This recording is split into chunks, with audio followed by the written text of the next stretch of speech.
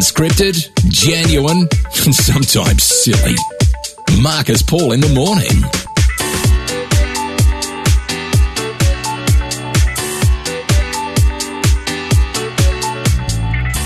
Okay, good morning and welcome to a brand new week. Marcus Paul in the morning. Great to have your company. Now, telephone number 13 12 69.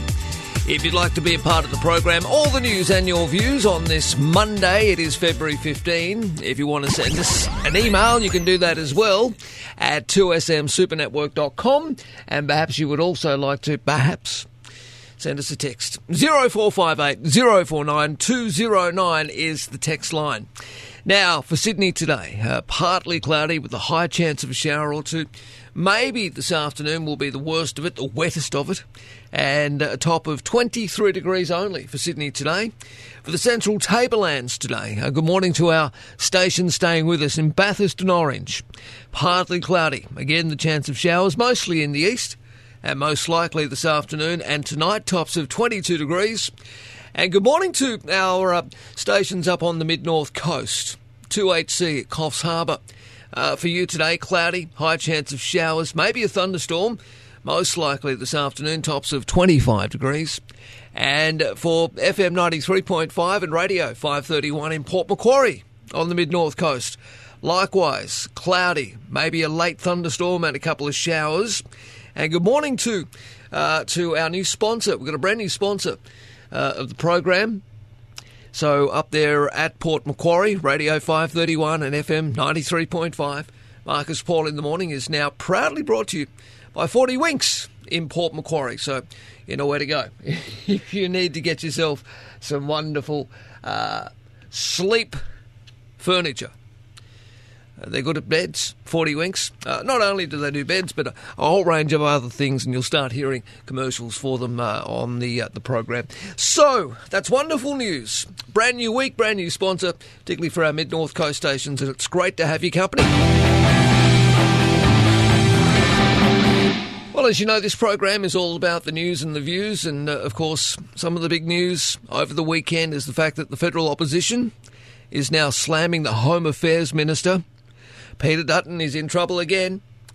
He apparently spent over $36,000 to charter an RAAF jet to Tasmania. Now, remember years ago when Bronwyn Bishop got herself into a whole lot of trouble because she used taxpayer dollars to hop on helicopters? Well, this makes that look tiny in comparison, does it not? Peter Dutton spent over $36,000 to make a grants announcement during the 2010 Braddon by-election.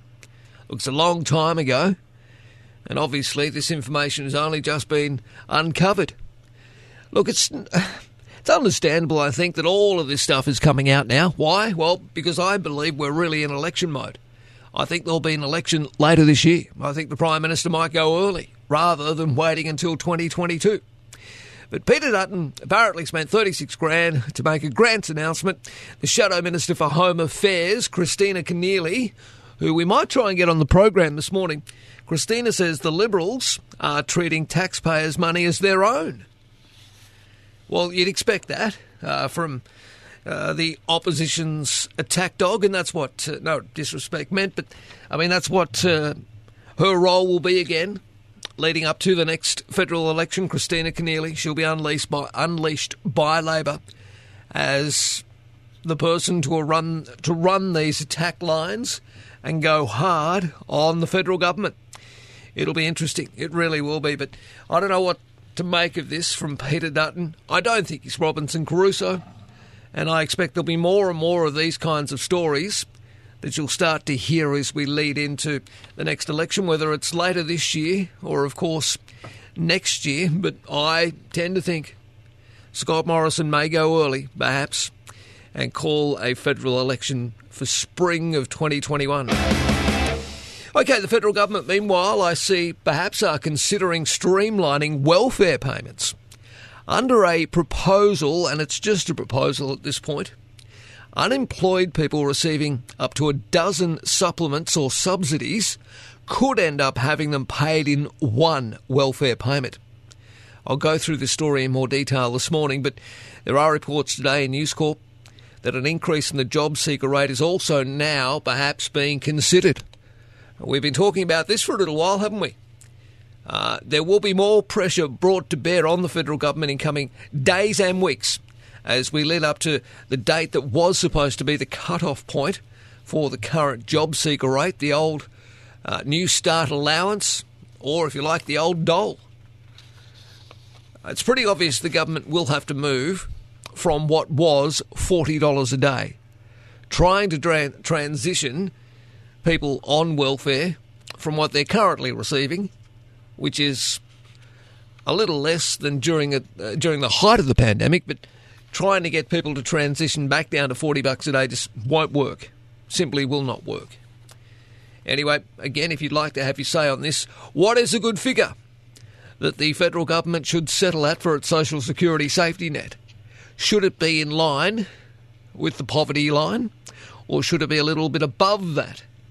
I mean, many people say, and rightly so, that if you're going to keep people on welfare as a safety net, remember that most of this money, in fact probably a great deal of it, ends up being recycled back into our economy, so it's important to have the money there circulating within the economy.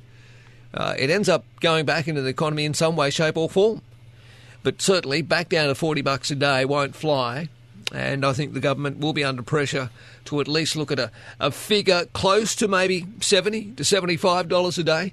That's what Pauline Hanson, One Nation Senator, who will have a big say in this, suggested to me on the program last year. She believes that should be the figure that the federal government eventually settles on, somewhere between $70 and $75 a day. I don't think they can double it. I don't know whether that's sustainable, but still has to be a little more than the $40 a day. If you want to have your say on that, 13 12 69, the telephone number. David Shoebridge, MP, will be on the program today. Now, there's an inquiry on today on the Powerhouse Museum. Approval on Friday. Look, they're desperate for arts and museum dollars outside of Sydney where there's no money. Also, David wants to talk to us about the casino licence. He remembers how James Packer walked down the corridor in Parliament and persuaded the anti-gambling, anti-vice voice, if you like, Fred Nile, to vote for a special exemption to allow indoor smoking in high rollers rooms. That was critical, apparently, for them to get the whales into the casino. The whales, eh? Anyway, we'll talk to David about that this morning. Of course, again, late last week, Jamie Packer in particular, and Crown Resorts and Casinos were in the news when the state government once again basically said, look, you're not up to scratch. We can't allow you to operate your brand new big shiny you-know-what in the middle of Sydney. That's what it looks like. I read on the weekend references to Packer's Wacker being that beautiful new development there at Barangaroo. I also read with interest that there was a meeting that took place at Alan Jones's apartment in the Toaster in Sydney years ago when Jamie Packer first floated the idea of this new Crown Casino at Barangaroo. He then met, apparently, at the behest of Mr Jones and Mr Packer, with the then Premier Barry O'Farrell to outline his vision for Sydney. Anyway, we'll find out a little bit more on all of this from David Shoebridge. We're also going to speak to a Melbourne resident this morning who's now in her third lockdown. My understanding is this poor lady's trying to organise a wedding. Gee whiz. Of course, we do know that Melbourne is currently in the midst of a 5-day lockdown, and that will be the case until Wednesday. Will Dan Andrews ease the restrictions from Wednesday? I guess time will tell. But New South Wales, gee, we're doing well. We passed over the weekend the 28 days of zero transmissions within the community of COVID-19. And that was wonderful. 28 days. And look, we're doing very well. This new strain is a concern down there in Victoria. I understand, I really do, I get it, why Dan Andrews has gone and done the things that he has. I feel desperately sorry for small business. I feel desperately sorry for people who are trying to organise weddings and organise other events. It's a very, very difficult time to try and... I've got 2 weddings to go to this Friday, for goodness sake. When I come off air, I've got my sister getting married, lunchtime in Brower, and then my partner's, or my fiance's, brother gets married on the Friday night. So I've got 2 to go to.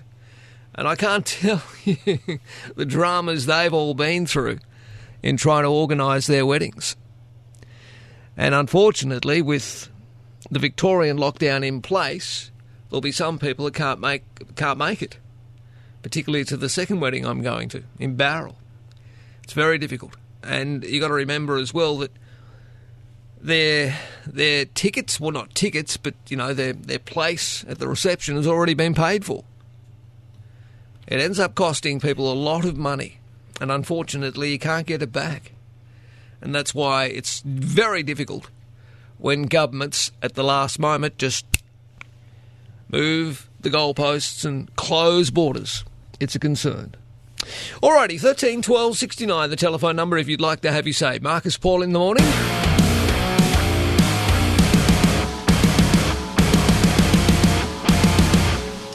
We'll get into more of the nitty-gritty of all the news, but we love your views this morning, so please give me a call.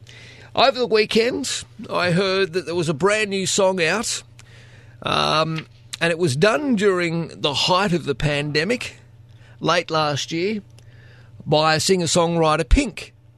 And it's a very happy, positive tune. It only goes for a couple of minutes, but what's important about this new song from Pink is that her beautiful daughter, Willow, also appears in it.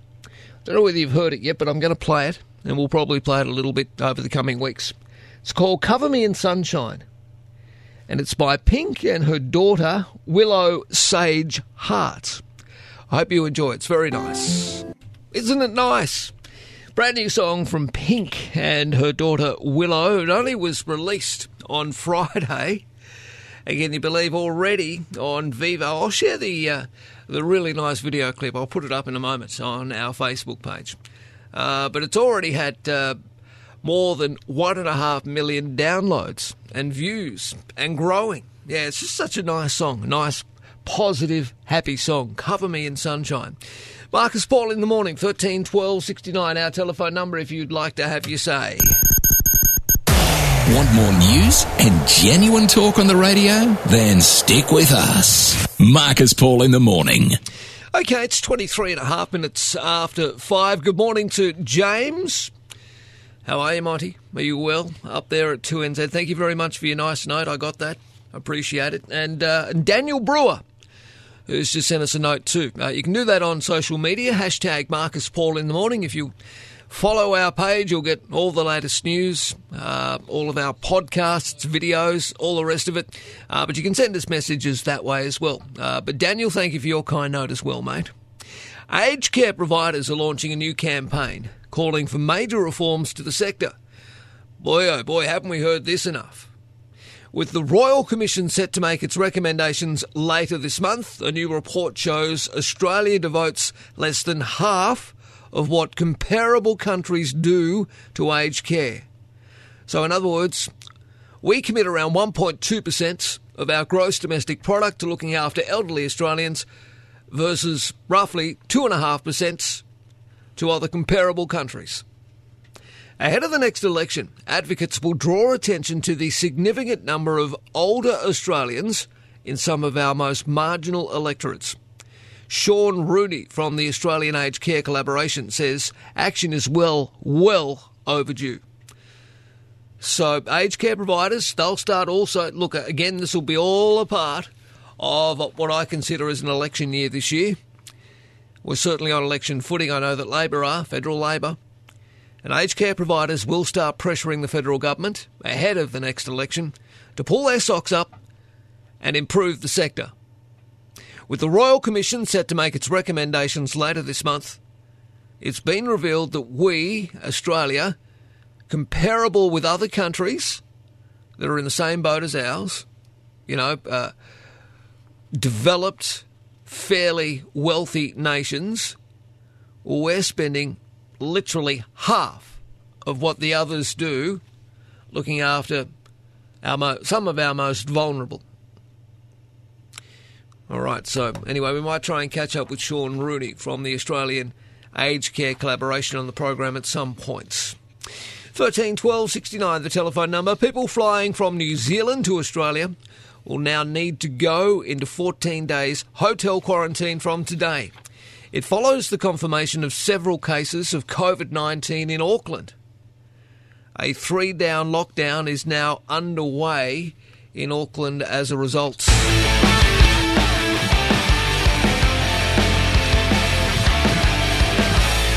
All right, they say it's the worst hospital in New South Wales, according to a new data-rich scorecard, which has been conducted by News Corp on how your local hospital is performing. Which is the worst hospital in New South Wales? Blacktown. Blacktown Hospital is one of a number of Sydney's hospitals in the west and southwest that dominate the list of the 10 worst in New South Wales. Patients in Wollongong, Gosford and Shoalhaven are also apparently being let down by the state of their hospitals. I'll go into more detail on this story after the 5:30 news. Unscripted, genuine, and sometimes silly. Marcus Paul in the morning. Okay, good morning and welcome back to the program. Hello, if you're just joining us for the first time on this Monday, February 15. Welcome to a brand new week. It's great to have your company. How about you give us a call? Let me know what's on your mind. Hope you had a wonderful Valentine's weekend. 13 12 69, 2smsupernetwork.com if you want to listen to us online. And you can also, of course, send us a text 0458 049 209.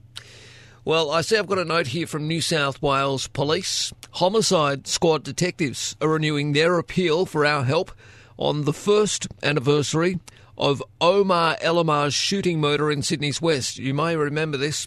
Just after 11 o'clock on Saturday, Feb 15 last year, emergency services were called to Cabramatta Avenue at Miller following reports a man had been shot. Officers located the 18-year-old with a gunshot wound to the chest, and despite their best efforts, he passed away at the scene. Now, a teenager was formally identified, the teen, as 18-year-old Omar Elamar. Now, following initial inquiries by officers from Liverpool City Police Area Command and detectives, I see that Homicide took carriage of the investigation under a new strike force that they named CERO, C-E-R-O. So far, during the investigation, they've charged an 18-year-old Macquarie Fields man over the alleged involvement in the incident. The man, now aged 19, remains before the courts. But last year in July, CCTV vision of two other vehicles of interest was released, a silver sedan and a red hatchback seen in the area at the time of the shooting. Now, investigations continue and police are renewing their appeal for our help. So any information you may have on this senseless act of violence, please come forward and get in touch with Crime Stoppers, 1-800-333-000. I know that those working hard to try and solve this heinous crime behind Strike Force CERO are working as hard as they possibly can to bring some closure and I guess some justice for the family and those loved ones that remain. So if you can help out, please get in contact with New South Wales Police via Crime Stoppers, 1-800-333-000.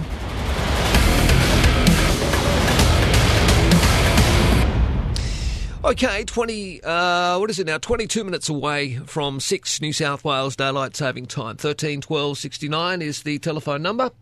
And Frank is there. Morning, Frank. Oh, how you going? All right, thank Marcus? you, mate. Yes. Yeah, not too bad, mate. I just caught the end of that. What you were just saying then about a crime. What was that about, sorry?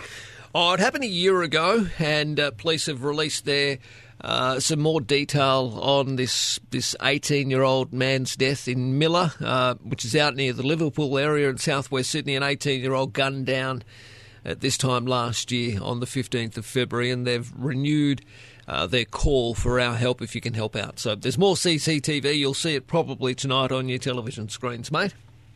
Okay, righto. And look, you got a Greens coming on the show, is that right?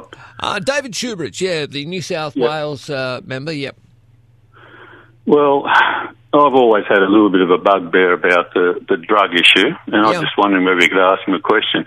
You know, everyone seems to think that marijuana is a harmless drug, but, you know, could you mention to him that the stats show that 50% of people who use marijuana go on to harder drugs, and then some of them go through a 10-year cycle to get off those drugs. So, you know, I'm just wondering whether they realise that. Well, I'm sure some of them do, but I'll just do a little bit of work on David Shoebridge's thoughts on this and his background on this. You've got to remember, I mean, he's not in power, but I guess, you know, the state government will make its legislation based on a whole range of advice. Just because one or two Greens in our community believe that we should legalise drugs, it's not going to happen. Frank, let's be honest. Yeah, well, I think it sends the wrong message to our youth. You know, fair enough. I rang to talk about Dan Andrews, and yes, mate. I had a bit of a joke for Valentine's Day, but I'll save that to later. But just one last thing on the drugs thing. It really concerns me the amount of accidents that are happening with people who have been using drugs, you know, and a combination of drugs. You know, like a whole young family was wiped out, as we know. 4 police officers were wiped out. The car they were chasing had a bloke in it who was an ice dealer and an ice user. The truck driver who wiped the 4 police out was on ice. Just recently, another horrific accident where a child was wiped out and the truck driver was using ice. You know, so yeah, I think we've got to think about legalising drugs and the message that it sends to people. But look, on Dan Andrews, Marcus. Yeah. He said the other day that you cannot make hotel quarantine zero risk. That is, from spreading infections. Well, the whole state's been locked down once again because the more infectious virus has escaped from hotel quarantine. But look, it seems to me that if all the correct procedures were put in place, and you've got to think that it's totally worthwhile doing if you're going to shut down the economy of an entire state, to make sure that you spend the money, you get the proper expertise in there to, you know, for the highest level, you know, of infection control. So, I mean, that's just a bit of a cop-out saying that. And I just can't think of anything more important, you know, than getting, you know, the top expertise in infection control on these quarantine hotels. I mean, look at NRL, Marcus. Look what a great job. I mean, Valandis came out and he said, we're going to use the best technology and brains possible, you know, to make this successful. And I thought to myself, oh, yeah, sure. But he delivered. And, you know, how well did the NRL do to stop any infection between players? You know, the extreme lengths they had to go to. Yeah, but you got to remember. Hang on, you got to remember, Frank, that the NRL players were here effectively in Australia in a bubble, if you like, and what we're dealing with when it comes to hotel quarantine is that we're dealing with people who are arriving in the country, some of whom already have COVID-19. So I think that comparing the two is probably a little. There's no real comparison. Well, a little, Marcus, but they had to, you know, you used the word bubble, and that's what, you know, the NRL players had to go through. They had to make huge sacrifices. So I'm talking about bubbles for staff, you know, for quarantine staff. Look, I saw videos coming out of Wuhan in China where the infection control people were wearing full bodysuits. Yet we had drivers driving, you know, basically staff, airline staff and flight crew in the same car, with little control. I mean, little infection control procedures, and he caught the virus, and obviously, and he spread it. Same with a worker, a cleaner. I mean, the procedures. I mean, have so to what be are you exhausted. suggesting? If you can get to the point, what's your point? You're suggesting that again, our hotel quarantine procedures, particularly in Victoria, are letting the rest of the country down. Is that what you're saying, essentially? Well, it could be from any hotel quarantine, not only Victoria. Yep. But like some really, really stringent procedures, could be exhausting procedures, could be put in place. Yep. And it's worth it when you think that you're shutting down the economy of an entire state. Yeah, fair enough. And it's costing millions upon millions of dollars each and every day. All right, Frank, appreciate the call. Thank you very much. At 5:45, Dennis, good morning, mate. How are you? Hello, mate. Hey, Dan. How was Valentine's Day for you? Not bad. Mate, I had a beauty.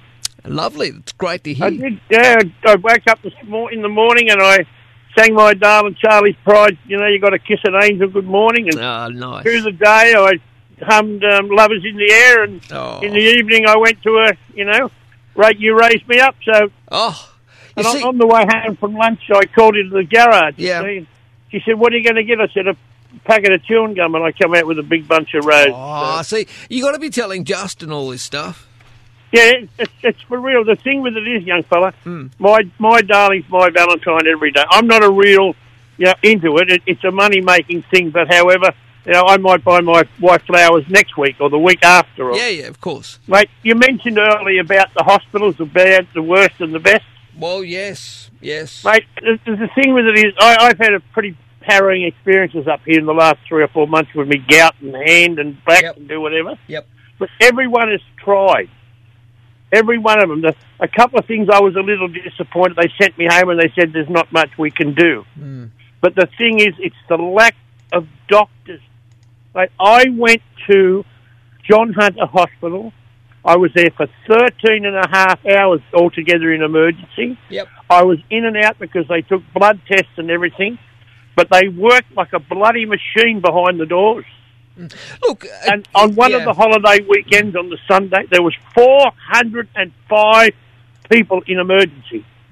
There was over 300 at the Marker. There was 105 at Tomaree.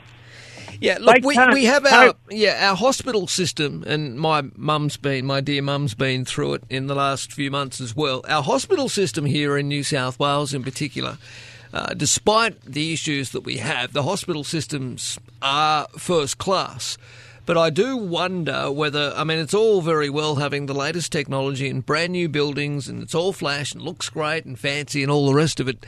But what's the point of having all these wonderful new facilities if you're not going to staff them correctly? Exactly right, mate. Yeah. And they're full of interns.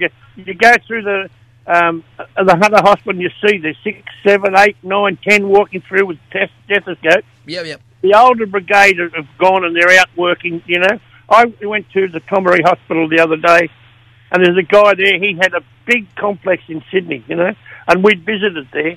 He now just wants to work casual and around and whatever. And he was going to end up at Cooper Pedy, but he ended up at Tomaree. He said, I want to stay here. Right. There's a promo with John Laws about how this young fellow went with a toe infection after 4 times and he died. Yep. We haven't got, we've got too many politicians that are on big... We've just got to get Medicare. If we could keep everybody alive, mate, the place would be better off financially. Yeah, well said. Perhaps there are far too many bureaucrats within the government, and maybe far too many health bureaucrats, and not enough doctors, not enough nurses, and not enough money being pumped into personnel, if you like, to, I guess, ensure that these wonderful new facilities, and look, where my mum was out there at Nepean Hospital, it's a $1 billion development. It's going to be wonderful once the whole thing's finished. And even so, even in the older part, which is still relatively new, where mum was, the place is spotless. It looks fantastic. It's amazing. But Dennis is right. I mean, you've got patients on wards waiting for hours and sometimes days in order to see a doctor. And what does that tell us? Well, I think that tells us very clearly that, unfortunately, we're not staffing hospitals as well as we should. Look, Blacktown apparently had the most entries in the 25 categories of poor-performing hospitals with 13 dishonourable mentions. The second worst-performing hospital in New South Wales is Bankstown, Lidcombe, followed by Wollongong, Campbelltown and Liverpool. They all scored 11 mentions each. When I say mentions, dishonourable mentions. Apparently, Nepean and Westmead are also a little on the nose. 5 newborns have died at Blacktown Hospital in the last 18 months. Nurses, midwives and doctors took industrial action late last year over concerns about patient safety and personal well-being. Now, Blacktown, a 570-bed teaching hospital, 34 kilometres from the centre of Sydney, scored the worst in wide-range patient surveys in categories ranging from cleanliness in wards, the chance to speak to doctors and nurses, receiving contradictory advice, pain relief during labour, time spent waiting in the emergency department before being admitted, and whether the hospital actually resolved the medical issue the patient was suffering. Opposition health spokesman Ryan Park. We'll get Ryan on the program this morning, Justin. We'll get a call into Ryan, wake him up. Hospitals like Blacktown, Ryan says, are not meeting the health needs of the community now, let alone trying to keep up with the tens of thousands of people who will call the area home in the coming years. Anyway, there's plenty to discuss through that. And the story this morning, we'll share it on our social page.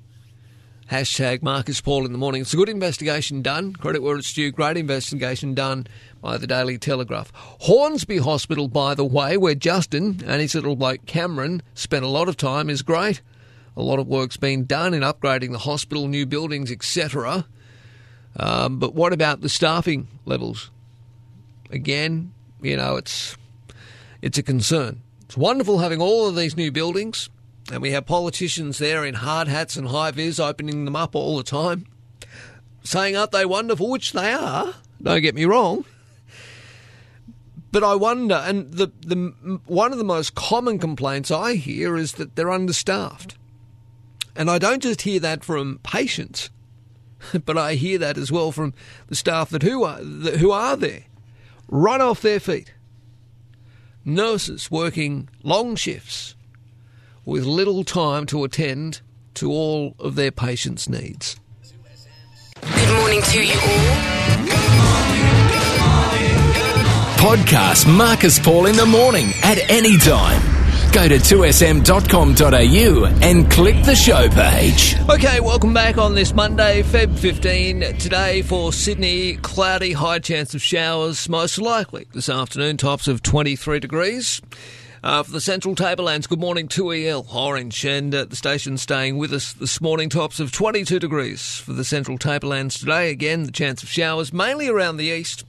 And for the mid-north coast, hello to our listeners on 2HC in Coffs, and also to those listening in Port Macquarie via FM 93.5 and Radio 531. And that, of course, is thanks to 40 Winks, our new sponsor up there. Cloudy for you today, high chance of showers, maybe a thunderstorm most likely this afternoon or tonight, and tops of 25 degrees for Coffs Harbour and Port Macquarie.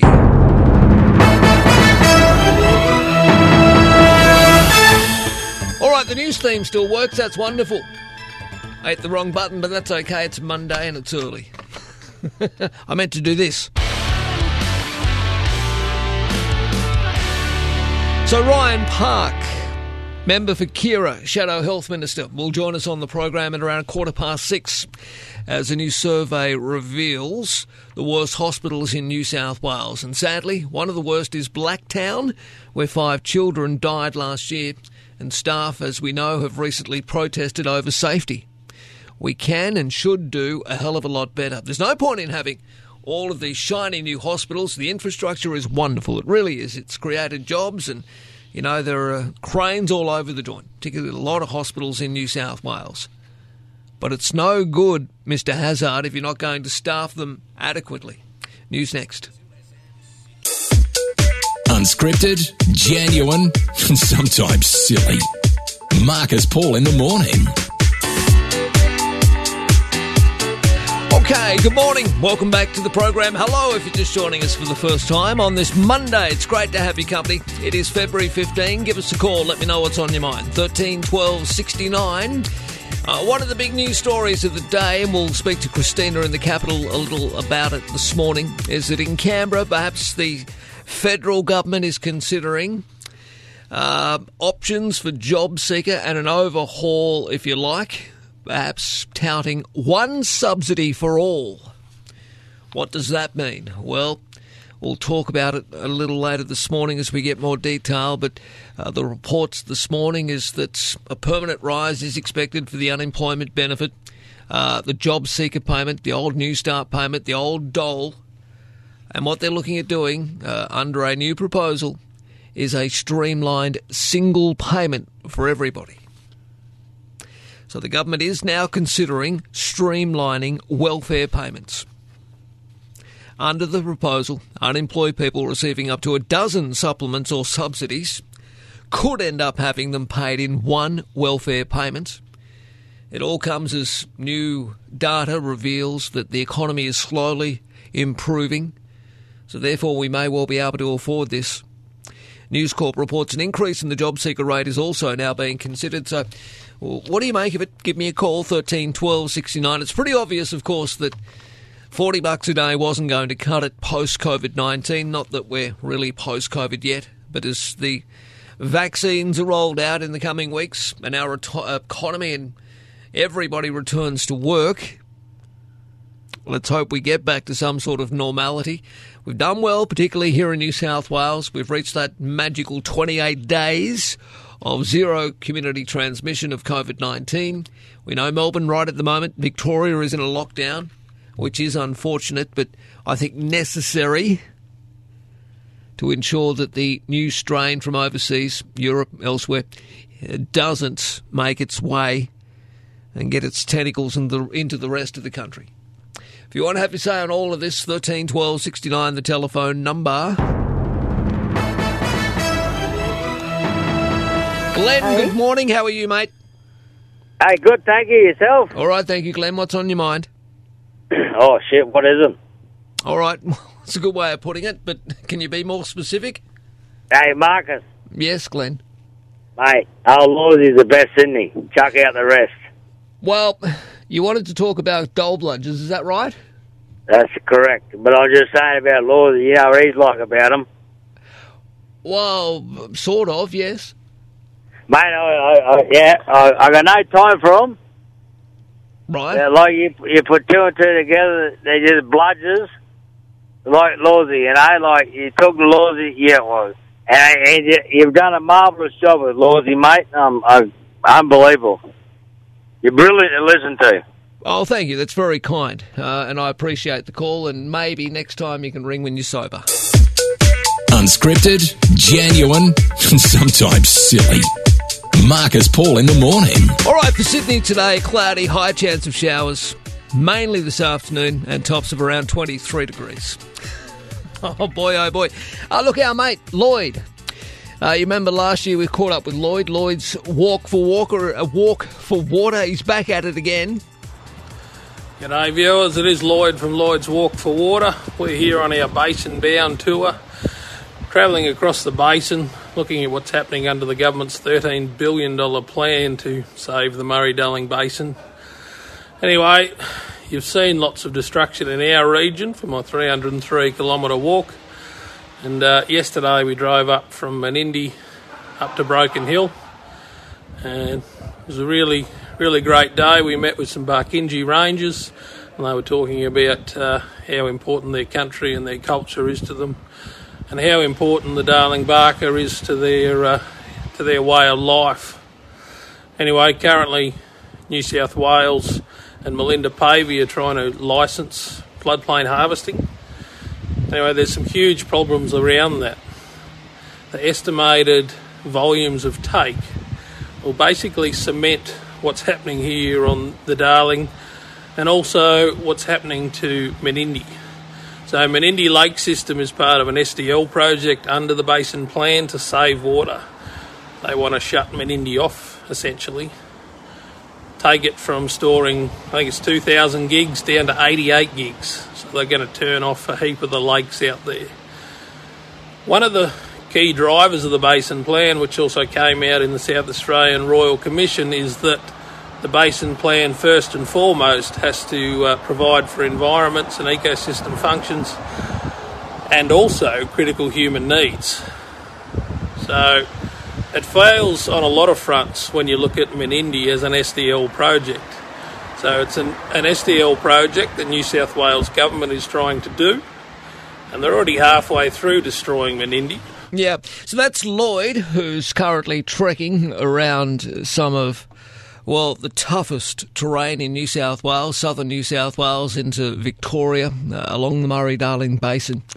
We'll probably try and catch up with Lloyd at some point this week, but I'll share that video. It goes on for around about 7 minutes where Lloyd makes some really good points. I mean, he's out there, unlike Melinda Pavey, he's out there hearing stories from, well, real people on the land.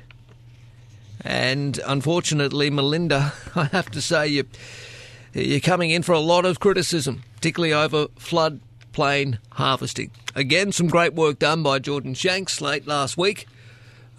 Helen Dalton as well, and others who are fighting for a better deal for New South Wales and Victorian farmers along that stretch of water, where unfortunately it again appears that unless you have very deep pockets or a multinational corporation, you're not getting your fair share.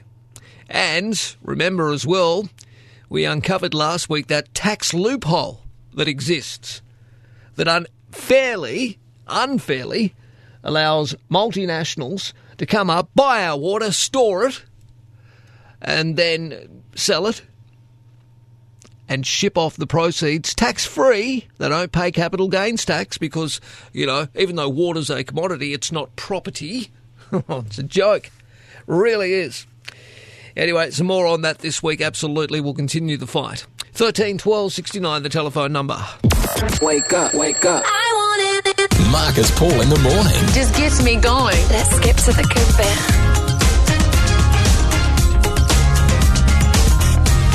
All right, there is a brand new survey out today done by News Corp whereby they have looked at some of the worst performing hospitals in New South Wales. Blacktown Hospital is the worst in the state according to this data-rich scorecard of how your local hospital performs. Blacktown is one of a number of in Sydney's west and southwest that dominate the list of the 10 worst across New South Wales. Wollongong, Gosford, Shoalhaven are also being let down by the state of their hospitals, as are people out in the western suburbs at Nepean, where there's a beautiful new development taking place, but who's going to staff it? That's one of the biggest issues that I hear from people who are in these shiny new hospitals. They're wonderful, they've created jobs and great infrastructure. No point in having the latest in technology, the best beds and the best shiniest new buildings if you're not going to staff them properly. So Nepean's also under the microscope, as is Campbelltown Hospital. But nowhere else is it worse than Blacktown, where in the last 18 months, sadly, 5 babies have died. And it led to a point whereby there was industrial action by not only doctors but nurses, midwives, etc. They all took to the streets in protest last year because they were concerned about patient care. Ryan Park is the Shadow Health Minister of New South Wales, and he's been quoted in this new survey and this report out today. Ryan, good morning to you, mate. Good morning, Marcus. Now, no doubt you'd be very pleased that we're shining a spotlight, the media, on this today.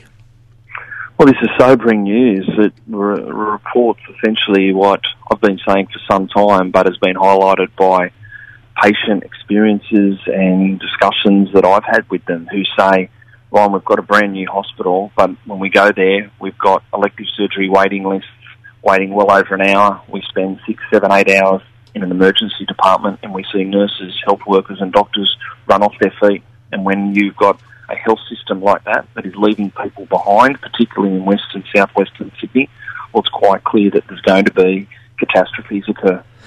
Yeah, look, I've shared it for people to have a read of as well, but there are some 25 categories that this new report has had a look at. And Blacktown had the most entries in the 25 categories of poor-performing hospitals, with 13 so-called dishonourable mentions. For instance, only 61% of the patients rated the doctors treating them as very good. Patients who always had the opportunity to speak to a doctor, well, less than half of the patients at Blacktown weren't able to speak to a doctor, and that's compared across the state of some 64%. Well, it's incredible. I've been working with the local member out there, Stephen Barley, who's been a long-term advocate for this hospital, and he describes a situation where thousands of people are literally calling Blacktown home every single month, but we are not keeping up in terms of health services, and that hospital is under enormous pressure. And quite simply, what we're seeing is communities in these suburbs, Marcus, being left behind by a government who's not investing where the growth in population is. Well, I made the point, and look, I have to say, you know, in fair's fair, my mother had spent a bit of time out at Nepean Hospital late last year, 6 or 7 weeks. Her care was pretty good. Brand new hospital, and they're rebuilding some parts of it now, but where she was fairly new. But there's just no one around. There's hardly any nurses. And all of these beautiful new beds, the latest equipment, etc. And over the weekend in particular, that's when it's the worst. It's almost impossible to get a nurse to come and tend to you. Well, people don't go to hospitals to see shiny new buildings. They go, unfortunately, because they're sick or a loved one is sick, and they want to try and get the best possible treatment. And time again, we're hearing stories from frontline health workers, from frontline nurses and doctors who are saying, Ryan, we've got this new piece of infrastructure, but we simply do not have the resources to open it properly and serve the population. And that is particularly evident when you look at west, southwest and even northwest Sydney, where those big growth populations are. We have a government who's essentially leaving these communities behind. Now, Blacktown had the least clean emergency department toilets, while patients ranked Bankstown Lidcombe as the worst public hospital in the state for the ability to talk to a doctor during their stay. That's just some of the findings. Well, that's exactly right, and that shows evidence of a health system that is simply cannot cope with the growing population. You've got nurses and health workers run off their feet. They don't have time to do some of those other important tasks, and that's putting their own safety at risk, and it's putting the safety of others at risk, and that is simply not acceptable. What we need to do is make sure our staffing is properly funded and resourced, particularly when we go and expand into some of these big population areas that are literally suburbs coming out of the ground. How much privatisation is happening in a number of these hospitals? One of the big problems that I heard down, particularly around the Shoalhaven, you've got a beautiful new development down there, Bowral. My understanding is that it's a 50-50 private-public partnership, and I've had people call my program and tell me, Ryan, that you know, they had to go to the hospital. They were down there at, say, their holiday house or maybe visiting family or friends, depending on who I refer to here. But essentially, they're all saying the same thing. There's no doctors. There's hardly any nurses in this shiny new building. And when they ask and inquire as to why, they're simply told, well, that's not the government's responsibility. They've privatised the nurses. Well, Marcus, the reality is when you go to a hospital, a public hospital in New South Wales, it's the responsibility of the government where they try these models. Often they do not work. We know that this government tried to privatise 5 additional hospitals. The community vehemently fought against that across New South Wales. But is that a part of the problem? Sorry, mate, just to interrupt you there, Ryan. Is that, getting to the crux of it, is that a part of the problem? Is it that some of our hospitals are being partially privatised and that's leading to a lack of services, a lack of doctors, a lack of nurses? Well, it can be a part of the problem, but I think the biggest part of the problem is, Marcus, is that there's not adequate funding going into these new shiny buildings when they're constructed to meet the needs of the population, particularly in big growth areas like west, southwest and northwestern Sydney. The reality is the government has put a whole lot of people there, allowed a whole lot of people there to move, but has not kept up in terms of providing them adequate health resources, and they've simply been left behind. Yep, okay. Well, the worst of it, as we know, as I've said, and it quite clearly shows in this survey done by News Corp, is that in some of the most populated areas of New South Wales, as we look at Blacktown, Campbelltown, Penrith, Nepean Valley, all of those areas, that's where the vast majority of the New South Wales or Sydney population are living. We're talking literally millions of people, and they're being, well, underfunded and understaffed. That's right, and we simply cannot have that situation here in New South Wales. When people move into these large residential areas that have been approved by the government, I think the least they can expect is adequate health services nearby to cope with that growing population on demand. All right, mate, it's great to have you on the program as always. We'll keep up this fight. Thank you. Thanks a lot, Marcus. All right, there he is, Shadow Health Minister Ryan Park.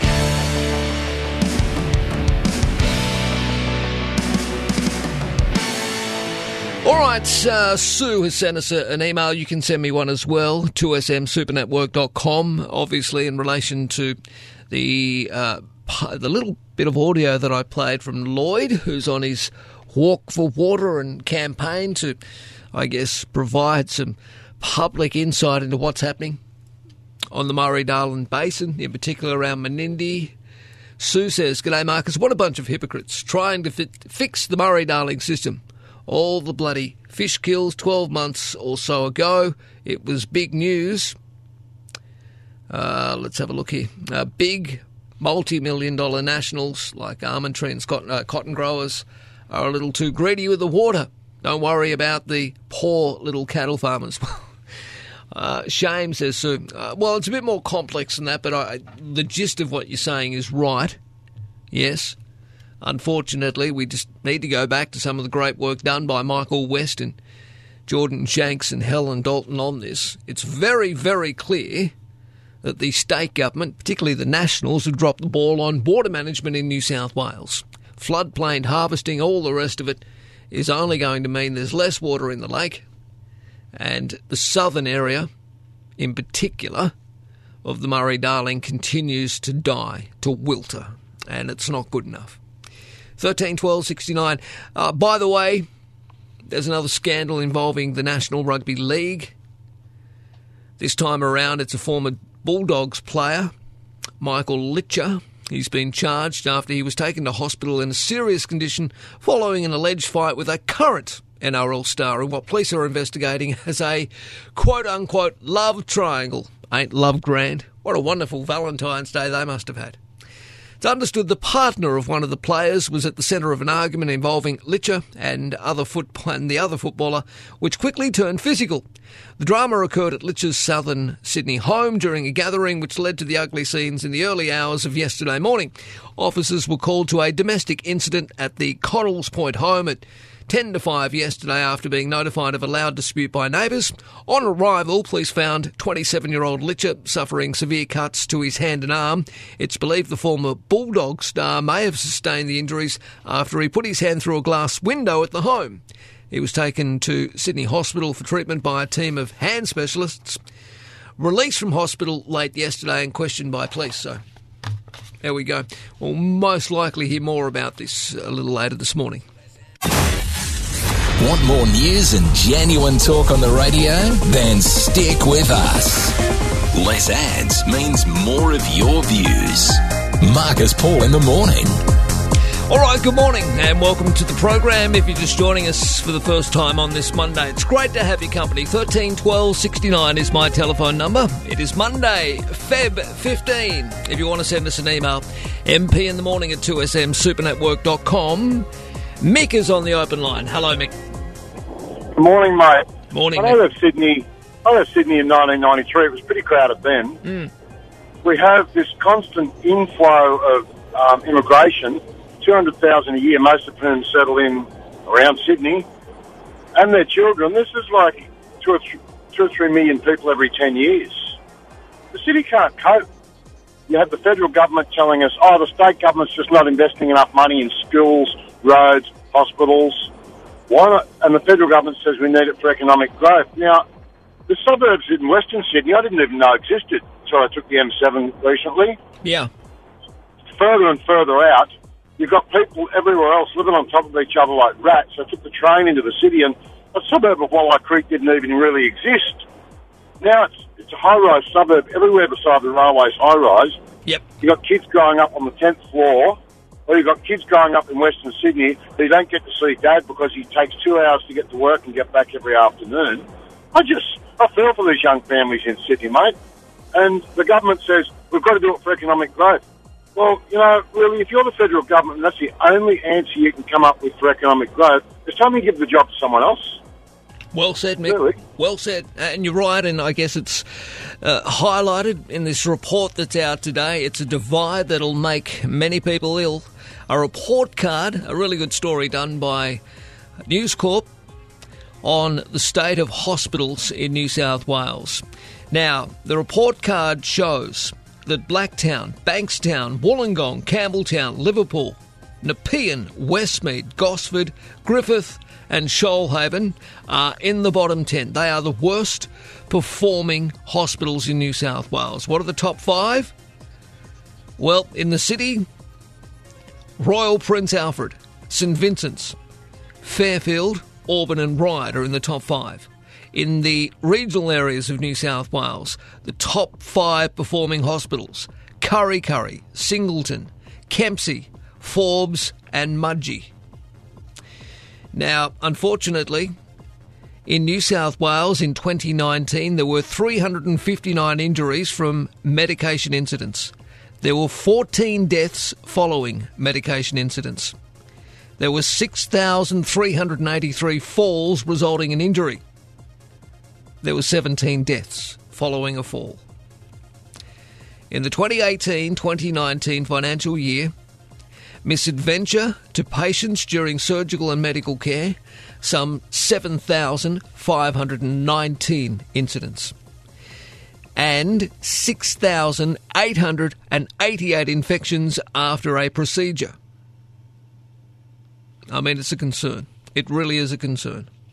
And there's countless stories about how unhealthy some of our local hospitals are. Blacktown Hospital is the worst. Royal Prince Alfred in Camperdown or St Vincent's in Darlinghurst are the best. We have to ask the question, why is this the case? And why is it in the most populated areas of Sydney in particular, which means obviously they're one of the most populated areas of New South Wales, why are the standards so lax? Why are there so many issues here? 13 12 69 if you'd like to have your say on this. David Shoebridge MP will join us on the program. By the way, the Powerhouse Museum inquiry is on today, so we'll talk about this and also the casino licence. I mean, David's got some stories. He remembers how Mr Packer walked down the corridor in Parliament persuading an anti-gambling, anti-vice Fred Nile to vote for a special exemption to allow indoor smoking in high rollers rooms, critical apparently to get all the whales, that's what they call them, the whales, the high rollers in. So we'll talk about that. We're also, just after 7:30, going to catch up with a resident in Melbourne who's now in her 3rd lockdown. This poor woman has been trying to get married for a long time, and it's just not happening. I shouldn't laugh. It's not funny at all, but it'll highlight how difficult it is for people having to deal with lockdowns. There is another one right now going on in Victoria until at least Wednesday, another hard lockdown. No schools open. Unfortunately, no construction happening. I've got a few mates that are in the building game, and I saw a lot of emails and some reports on social media over the weekend, even bricklayers and plasterers and chippies, all wondering whether they can go to work today in Melbourne. The answer is no. Everything is shut down again. Hello, Meg. How are you this morning? Oh, good morning, Marcus. How are you? Good, thanks, Meg. What's on your mind? I just listened to all these reports about Sydney being crowded and all that. Yeah. And it seems to be the only solving of the problem is to send them to the country. Well, I'm in Orange. Orange used to be a nice country town. Now it's becoming too close to Sydney. All the beautiful country around the town is being bulldozed for newfangled modern real estates with grandiose country-inspired titles. Right. And all they are is grey ticky-tacky boxes, roof to roof. We haven't got the medical infrastructure to cover these people. Last year during the drought, we were on level 5 water restrictions. Yes. And we still haven't come out of that totally. Yep. We haven't got medical facilities or doctors and things. They all seem to have closed their books because they're full. The town is becoming overcrowded. You can't get parking. And it seems to me that people come from Sydney thinking they're coming to the country and need a four-wheel drive. We're just being inundated with four-wheel drive vehicles. It's just not a country town anymore. And I listened to John Barilaro the week before last, waxing lyrical about the benefits of a country life. But that's disappearing rapidly because it's being just overtaken. And Orange used to, when I first moved to the house I live here, I could walk a block or two and be in open country when I was walking my dog. Yeah. Now, it's gone way, way, way, way out. You know, all these countries' ideal and views and vistas are being overtaken with housing estates. And you've got to wonder, you've got to wonder too. And remember, every time a new housing estate goes up, it's a windfall for the state government. They make a mozza, millions, tens, if not hundreds of millions of dollars in stamp duty, which they collect. Yeah. And you would expect at the very least, Meg, you would expect that they inject this money as a part of infrastructure back into your community. That's right. Yeah. All right. I said it's just becoming overcrowded. It used to be able to go out of town somewhere and find a little lay-by on the side of the road or one of those little roadside places where you can sit and have a cuppa. Yeah. We used to like to go and do that and take our own little picnic basket and sit there, enjoy the country, find a little spot to sit there with nobody around you. And as soon as you park, another car will invariably come across and try to park right next to you.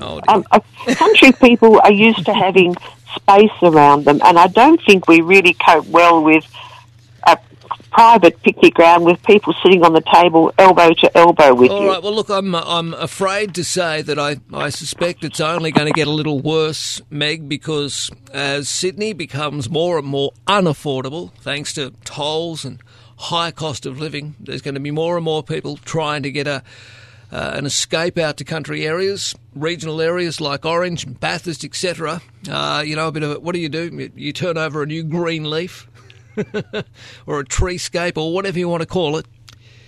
But yes, the government, if they are going to, exact the windfall of stamp duty from these wonderful new housing developments out in the areas of regional New South Wales, they need to pump that money back into these areas in infrastructure. And that includes in the public hospital system and schools as well.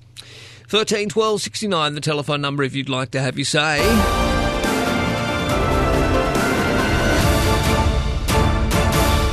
All right, just getting a note here. Wonderful Christina Keneally will join us on the program after 8 o'clock this morning. Christina, not happy at all about Peter Dutton. The story is Home Affairs Minister Peter Dutton charged you and I, taxpayers, more than $36,000 to charter a Royal Australian Air Force jet to Tasmania to make a grants announcement for CCTV systems for two councils during the 2018 Braddon by-election campaign. At the time, Mr Dutton announced the grants for Burnie and Waratah Wynyard councils worth a combined $194,000 in July 2018, a month before the rules for the third round of Safer Communities Fund were published and applications opened. A Home Affairs Department briefing, first released under Freedom of Information to the ABC, shows Mr Dutton was ultimately advised in January of 2019 against approving the two grants on the grounds that they, quote-unquote, did not represent value for money in accordance with the program guidelines. But, of course, Mr Dutton overruled the advice.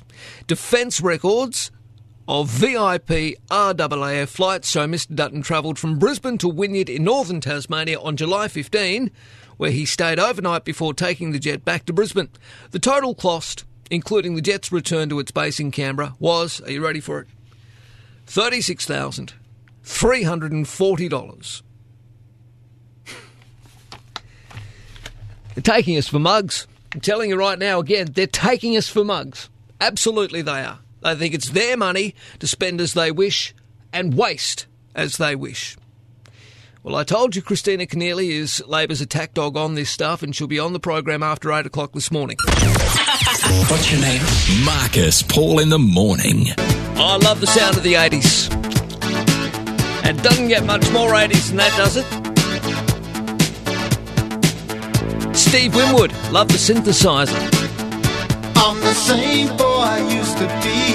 I also love the reworked version of that song, which was just Call on Me with a big drum beat, a big bass beat, and, I don't know, 24 of the most beautiful women running around in leotards. You know what I'm talking about? Justin shaking his head. Yeah, of course you know what I'm talking about. Don't be ridiculous. One of my favourite video clips ever.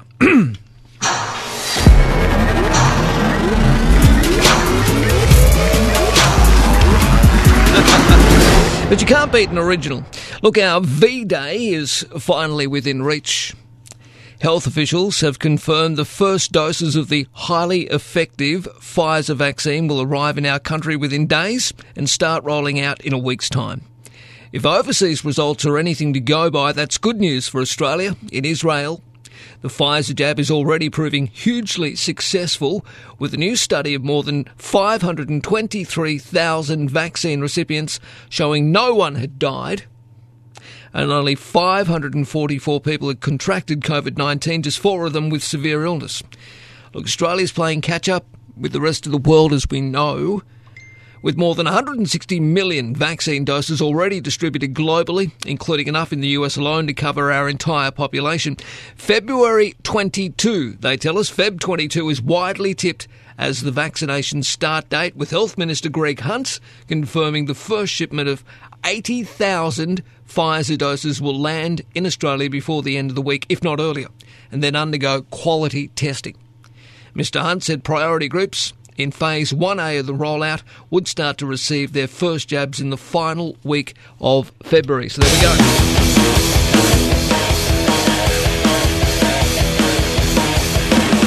I got a note here from one of our hashtag warriors, our animal warrior, Emma Hurst, from the Animal Justice Party. Emma says, former Family First candidate Ashley Fenn, who reportedly owned an illegal puppy farm site in Victoria, has been revealed as the applicant for a planned 300-plus dog puppy farm in Moama in New South Wales. So the development application for the facility, which is expected to house up to 200 dogs and 120 puppies, has been opened for public submissions by the Murray River Council. Well, we're going to share this far and wide, and let's have this bloody thing shut down. Unscripted, genuine, and sometimes silly. Marcus Paul in the morning. Okay, good morning and welcome to the program. Hello if you're just joining us for the first time this morning on this Monday. It is Feb 15. It's good to have your company. A few showers around our listening areas this morning up there on the mid-north coast. G'day to you up there at Coffs and also Port Macquarie. And into the central west of New South Wales for our listeners on 2EL Orange. Tops in the low 20s for all of you. And again, the chance of a brief shower or two, maybe also a late thunderstorm for both Orange and Port Macquarie, we're told. Alrighty, 13 12 69, the telephone number, if you would like to have your say. Very soon, I'm going to speak to a young woman from Melbourne. She's in a third lockdown. She's getting married in 3 weeks. Could you imagine how difficult it's been for a number of people caught up in lockdowns while they try and, well, navigate their way through all of the roadblocks that have been put in place as they get to one of the happiest days of their lives? Morgan Lee's joining us on the program in the next half hour. Independent cinemas, by the way, on the Mid-North Coast are seeking targeted federal government support with the JobKeeper wage subsidy coming to an end next month. The delay in blockbuster movie releases due to COVID-19 has taken its toll on the industry. Revenue, we're told, has experienced a major hit. Majestic Cinemas CEO and Independent Cinemas Australia Vice President Kieran Dell said unlike many businesses which had recovered well from COVID-19, cinemas don't have a lot of product supply. Independent Cinemas Australia is calling for targeted support for the industry from the federal government. 13 12 69, the open line number to have you say. 2smsupernetwork.com for your emails. What's your name? Marcus Paul in the morning. All right, there is an inquiry on today in New South Wales into the Powerhouse Museum. I want to talk about this. Also, what is going on with the licence for the brand new casino in Sydney? That big shiny building, will it become a white elephant for the Packers? Not quite sure. And also, what's going on so far as rorts are concerned in New South Wales? Someone who's been working very hard on all of these issues is Greens MP David Shoebridge. Good morning to you, David. Yeah, morning, Marcus. How are you this morning? Not bad, mate. Thank you for joining us, as always. So, the inquiry into the Powerhouse Museum, we know what's gone on here. Will it be moving to Parramatta? I guess it will be, and so on and so forth. So what can you tell me? Yeah, well, I mean, it looks like the planning approval was given late on Friday, just before this inquiry kicks off again on Monday.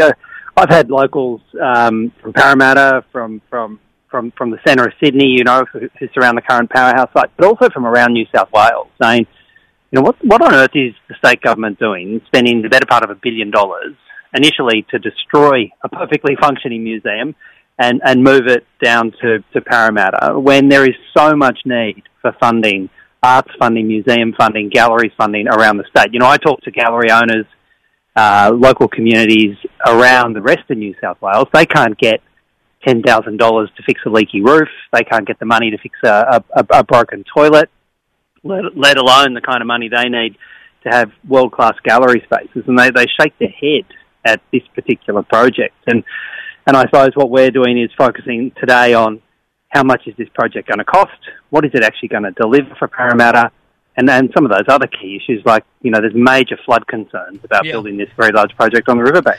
Well, that's right, mate. It's all about accountability, and that's what you're doing. I do agree, and I've talked about this at length, particularly last year when this was big news. I agree that there should be an arts precinct out in Parramatta. It's the wrong place they're building it for a start, and as we know, there's other pieces of infrastructure that are at risk, including Willow Grove, etc. Yeah. Well, imagine if instead of this highly controversial project, to knock down a beautiful piece of Parramatta's heritage in the form of Willow Grove, instead of doing that, instead of building it on a flood-prone part of the riverbank, instead of trying to go to war with the Powerhouse Museum, imagine if instead the government had said, okay, to the people of Parramatta, we've got the better part of $1 billion. What kind of arts, history, museum project would you like that reflects the history of Parramatta? The amazing Indigenous, Aboriginal history, the early colonial history, the waves of migration, the success stories of Parramatta. Imagine if they'd said, we want to do something amazing that reflects the history of Parramatta, a world-class museum. Where would you like it? What should it tell? Imagine how excited everyone would be about that project now and how much further along we'd be and how much money would have been saved on consultants and redesigns and, the gazillions that have been wasted to date on the Powerhouse, which is obviously another question we're going to put to the Minister today.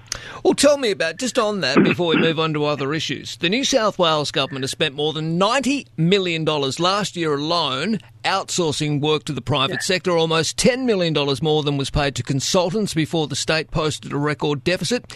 Your analysis, or Labor's in particular, shows the government poured almost $93 million into the big four consultancies, KPMG, Deloitte, Touche Tomatsu, Ernst & Young and Price Waterhouse Coopers. Not bad if you can earn it, hey? Yeah. Well, some people know how to make money out of this state government, don't they? And that is an obscene amount of taxpayers' money. And it also means that instead of policy being developed by public servants whose only focus should be, and often is, whose only focus is, the public good, detailed policy outcomes, it ends up being designed by a bunch of high-paid, external, often very market-driven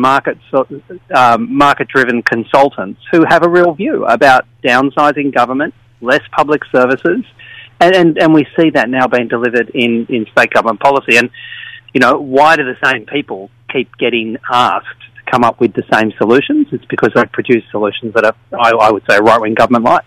Less government services, cutting things, chopping things. But haven't we got enough bureaucrats within our own public service? I mean, aren't there some 400,000 employees in the New South Wales Public Service, for goodness sake? Yeah, the biggest employer in the country. And the government thinks it can't find somebody within that workforce to develop ideas like, you know, how to make our transport better or how to make our hospitals better. Of course we should be looking at the expertise in the public service, but they don't always give the answers the government wants, you see. And that's why they go out and they give their briefs to these big four consultancy firms, because they know who's paying them.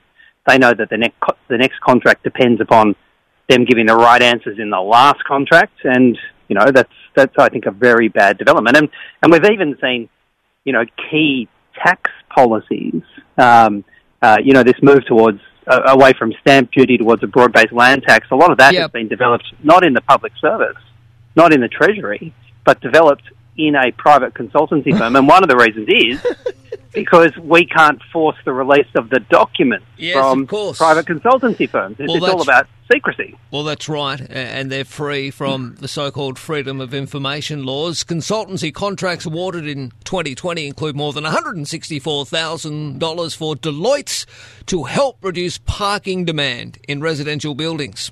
What? And almost $350,000 to optimise an online learning module for Transport for New South Wales. Mm-hmm. I mean, what on earth does optimising an online learning module even mean? I don't know. For that sort of money, I want to get amongst it. Let me tell you that right now, David. Deloitte was also given a contract to do a review of cluster fuel tax credits worth an additional $357,500, and external consultants were also used to help in the sale of 51% of WestConnex. Yeah, and what I think is disturbing is that this trend is going in the wrong direction. You know, year on year, we're seeing more and more of public money, taxpayers' money, go to these kind of, you know, it's hard to describe these projects other than as kind of bizarre political vanity projects. But again, more than 400,000 people already employed by the people of New South Wales to do this kind of work. Speaking of, go ahead, mate. No, it's because the government doesn't trust the public service to come up with the answers they want. And that's why they brief these big consultants to come up with politically convenient solutions. In secrecy. Absolutely. And you know, we've got budget estimates coming up in a fortnight or so, and I can tell you now that this kind of gross waste of public money will be front and centre in our budget estimates inquiries. All right. Speaking of, you mentioned... I guess developments that are all based around perhaps ego and elitism and wanting to show off, etc. What about Mr. Packer? Did he walk down the corridor of Parliament and persuade Fred Nile, who as we know is anti-vice, anti-gambling, to vote for a special exemption to allow different laws for high rollers? What's going on here? Yeah, I suppose I thought I'd share this with you because sometimes, you know, if you look under the bonnet and you have a look at the way politics actually works in New South Wales, you know, it can be a pretty ugly visit. And at the time that the Crown, led by Packer, was trying to get their second licence up and running to get all the approvals in place to build that, you know, that vanity tower for their Crown Casino in Barangaroo, the thing that was really potentially stopping their project was our strict anti-smoking laws, because you can't have indoor smoking in any venue in New South Wales, and that was the law. And what he wanted to have indoor smoking in the high roller room in his casino, so he could bring in the big overseas whales, they're called, you know, the really wealthy international gamblers. And they apparently will only gamble if they can smoke at the same time inside a room. Yeah. So unless he got that sorted, he couldn't get that. Apparently it wouldn't stack up his project. Now, we were always going to oppose that as Greens MPs, any kind of loosening of our smoking laws, and you know, particularly the workers who are going to be exposed to cigarette smoke. Yeah. But the critical vote he needed was Fred Nile. And so I distinctly remember the day I saw this posse of them, Packer and 2 or 3 of his senior executives, walking down the corridor past my office into Fred Nile's office and persuading him, I don't know how, that Fred Nile should vote to weaken our smoking laws, to allow for, this drinking, gambling den of iniquity to be created in Barangaroo. And, the next day Fred Nile went down, rolled over and voted to weaken our smoking laws. Well, it's not happening at the moment with what's going on there at Barangaroo, and it may not happen for quite some time. Just want to get a quick update from you on what's happening in relation to the so-called rorting by the New South Wales government. The standard as you go, everyday, run-of-the-mill, status quo pork barrelling in the state of New South Wales. Where are you with this, David? Well, we had the Deputy Premier turn up and give his version of how, what and why this $177 million of the bushfire grants was handed out. And he gave a number of answers that were, on the face of it, seemed to contradict the facts that we knew, would be a polite way of describing it. He said... I'll say bullshit, but you can say it politely. Projects... He said projects were only funded if they were more than $1 million in value, and that was a threshold. And that's why all the Blue Mountains projects failed, because they didn't hit the threshold. And when I pointed out to him that the publicly available list of more than 70 projects, half of them were well under $1 million. Some of them were less than $100,000. He just said, I'll get you the criteria. He made a bunch of other statements about the criteria being about the number of buildings that were lost and this, that, and the other.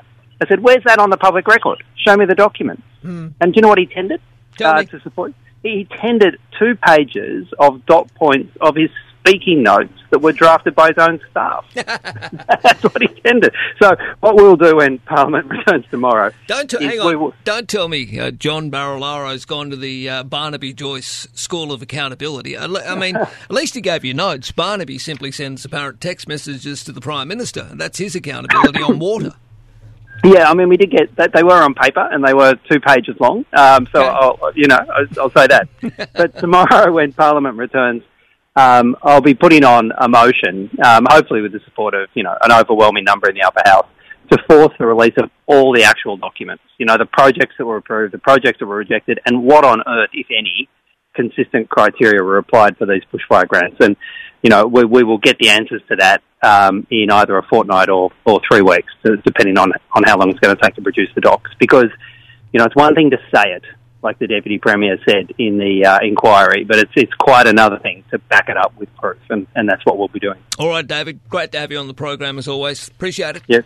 Cheers, Marcus. Good speaking. Greens MP David Shoebridge. Wake up. Marcus Paul has Sydney talking. All the news and the views. Marcus Paul, weekdays from 5 a.m. on 2SM. Yeah, very soon we're going to catch up with a Melbourne woman who's into a 3rd lockdown, but she's getting married in just 3 weeks. How on earth has she been managed to navigate all these lockdowns to hopefully enjoy what will be, supposedly, the happiest day of her life? It'll be an interesting chat. Listen out for it, Morgan Lees. After 8 o'clock this morning, a couple of things we're going to talk about. Sean Rooney will join us from the Australian Aged Care Collaboration. Aged care providers are launching a new campaign calling for major reforms to the sector. As we know, the Royal Commission will make its final recommendations on the aged care sector a little later this month. So Sean Rooney will join us. And Christina Keneally is going to unleash on Peter Dutton. Peter.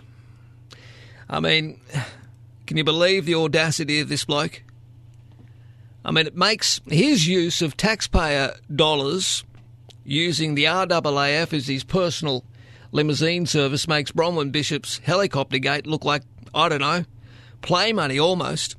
13 12 69, the telephone number to have you say. It's 23 minutes after 7. You're listening to Marcus Paul in the morning around Australia. 13 12 69 is my telephone number. 1, 2, 1, 2, 3. Good morning.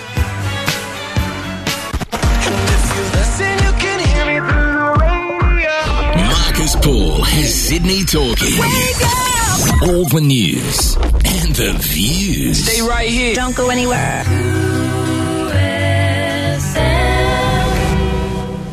All right, welcome back to the program. It's great to have your company. It is a Monday. It is February 15, 13 12 69 is the open line number if you would like to have your say. Look, as we know, New South Wales are dealing quite well with the COVID-19 outbreak.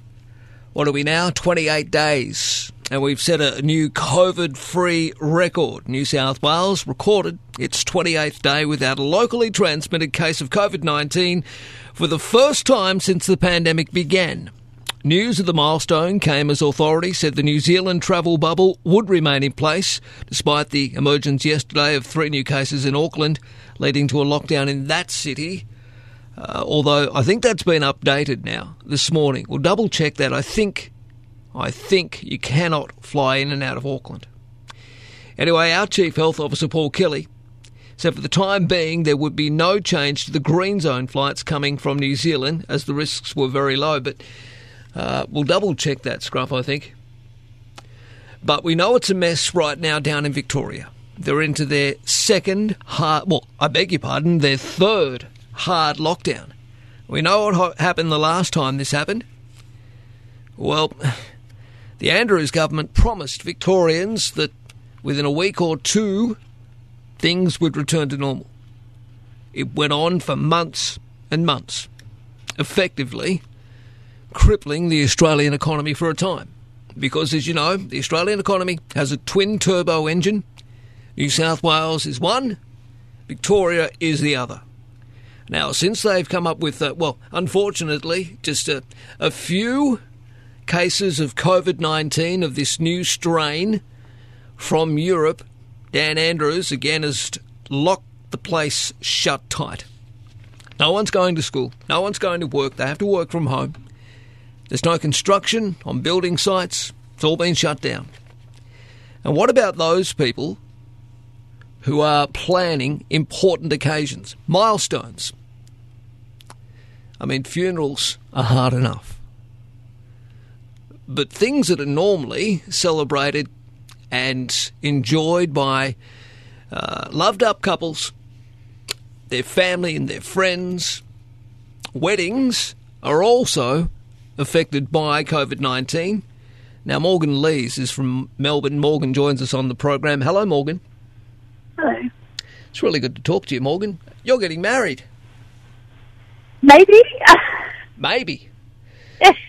Oh, dear. Yes, that's the plan, but...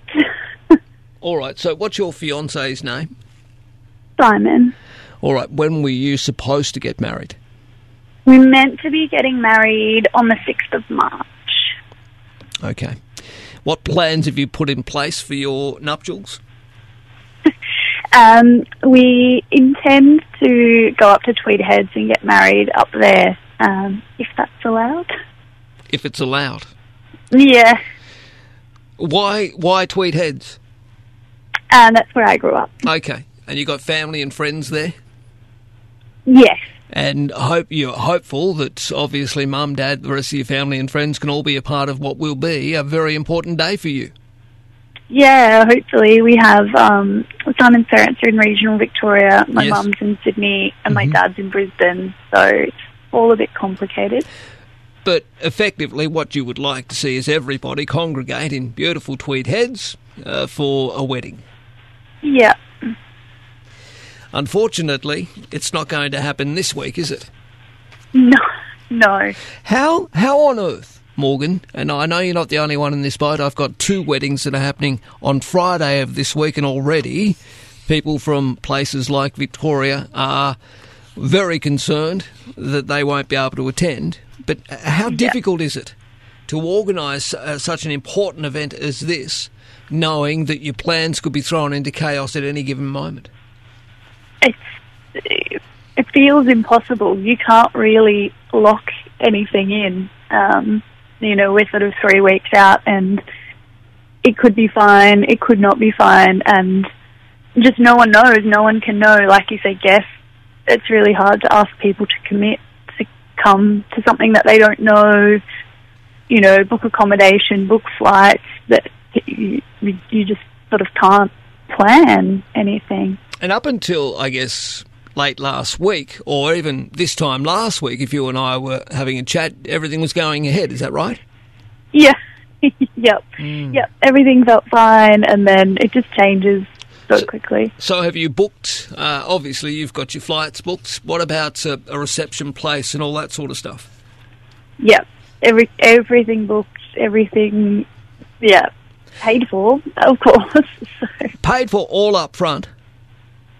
Yeah. Pretty well, but yeah. I know what you mean. So I mean, without going into too much detail, I mean, you've forked out, I would imagine, thousands upon thousands of dollars for this very special day. Yeah. Yeah. You dress? It's all ready? Yeah. I'm supposed to be picking it up on Friday. The fiancé suit all ready? Yeah. What about bridal party? Are you having many people in your bridal party?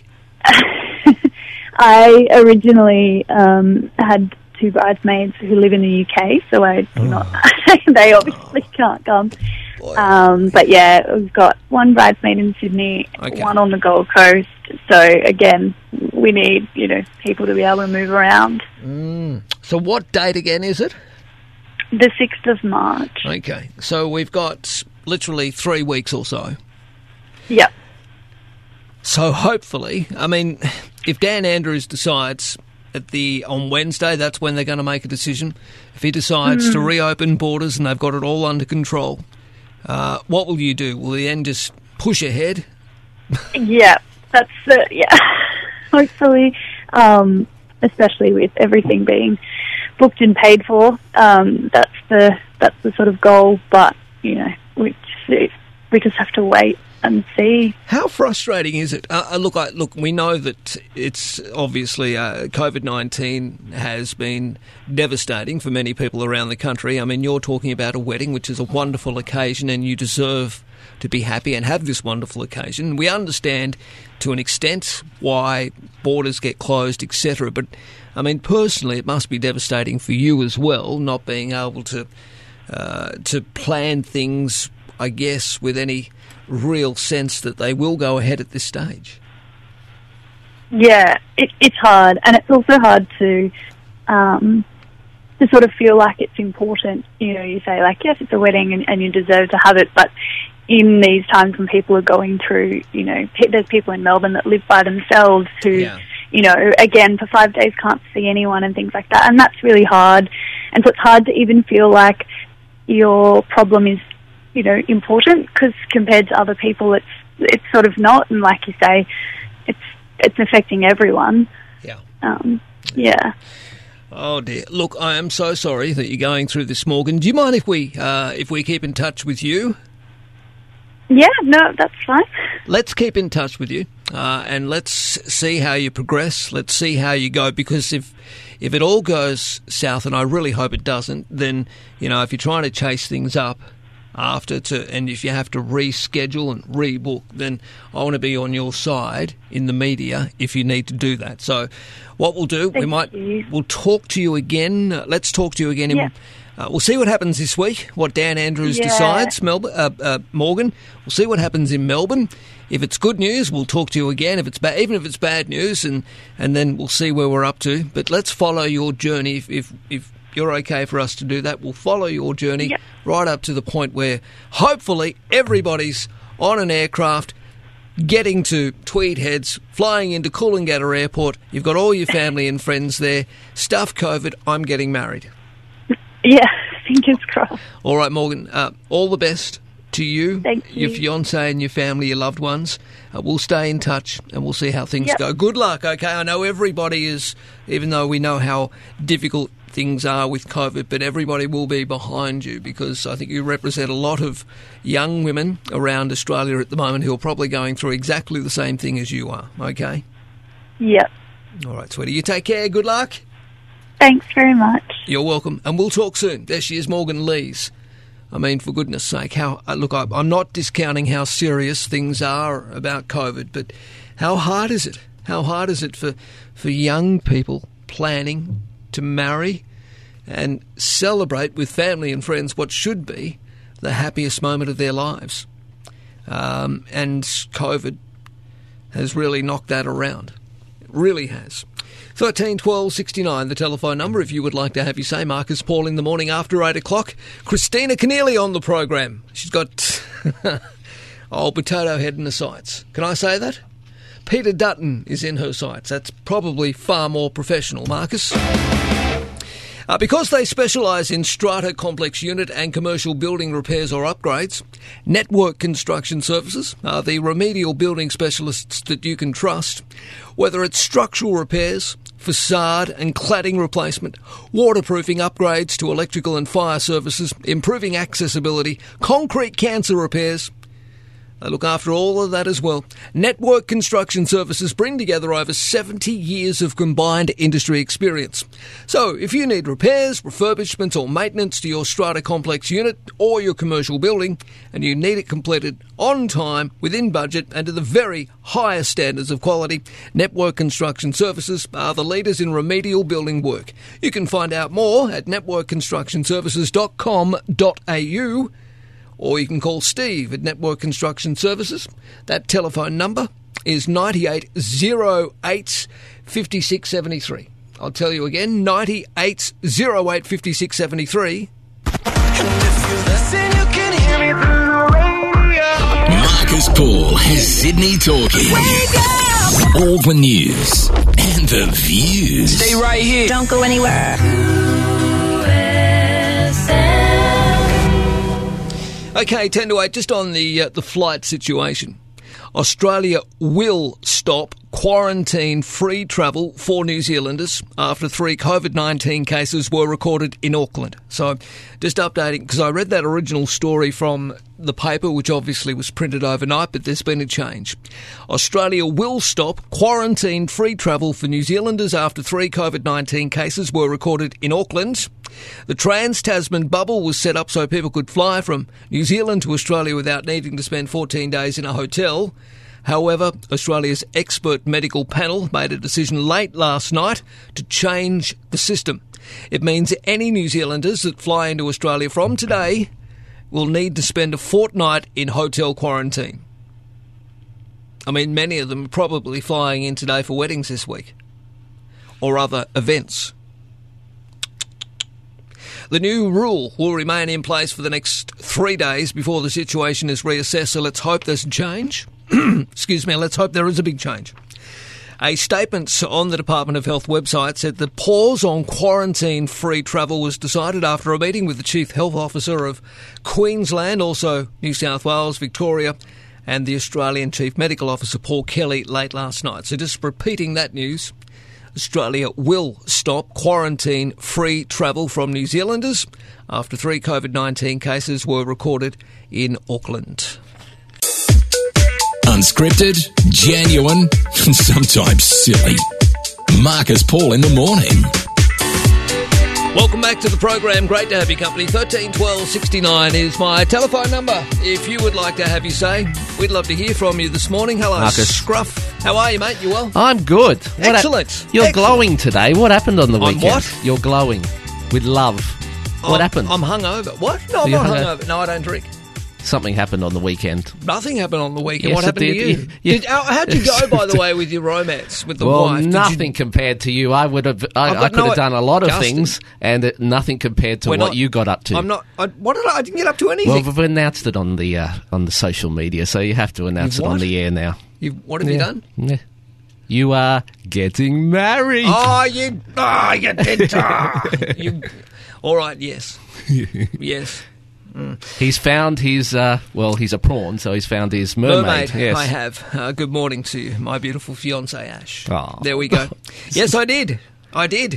You make me look like an idiot now. I didn't do anything. Hey? Marcus gets in love and marries, and all I get is a pet flower. That's okay. That's okay. Well, thank you, mate. Thank you. It's very kind, and I'm very excited, and we're very happy, and it's a great time. Great time, which is wonderful. And so all the ladies of who are listening now will want to know, how'd you do it, Marcus? How? Yes. Well, with your help. Yes. You and I put together a little video of a montage of photographs of Yes, Ash we and did. I, and there was a beautiful song playing in the background, an Air Supply song, Now and Forever. Isn't that nice? Now, did that inspire you to do one for your wife? Well, I did exactly the same thing in the way I right. Yes, asked her to marry. Yes. You pitched my idea That's 20 exactly years right. I did. 10 years ago. Yes. I did. I pinched your idea. Yes. All right. Well, very good. Thank you, mate. That's very kind of you. And he's got a big smile. He's very happy. No, I'm fine. Just another day. Nothing going on. I perhaps didn't. It's just another day. Yeah, it's another day. All right, what are we going to do? Should we play a song? Come on, let's have a love song. Oh, God, no. Please, come on. What do you think? This is love song dedication? Someone gets engaged on the weekend, the next thing you want to turn it into... Come on, Marcus. I'll just put... Can you just press play on that one? Oh, really? Yeah. All right. Yeah. Marcus Paul in the morning. Thank you, Justin. Batting above his average, I'll tell you that much. Well, just like me. Yeah, absolutely. Morning. It's a beautiful night. Less ads means more of your views. Marcus Paul in the morning.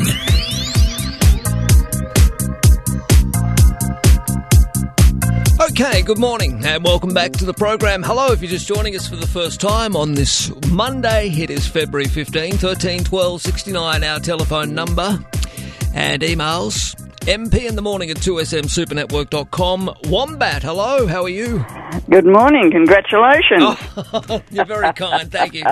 Okay, does this mean that I'll have to start knitting little raider booties? Oh, not yet. Oh, God, no. Not yet. I mean, no, I don't. Well, actually, not yet, but maybe in a year or two. How's that? Well, you're on a promise. Yes, okay, absolutely. I will get you to down the track when the time comes, because any look. I already have two grown children, but yes, I know. Yes. If I want a little girl.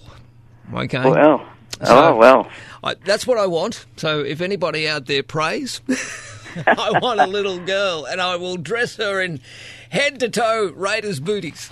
Poor little thing. Don't be like that. Thank you, Wombat. It's very kind of you. No, my pleasure. Have a great day. Bye-bye now. Bye.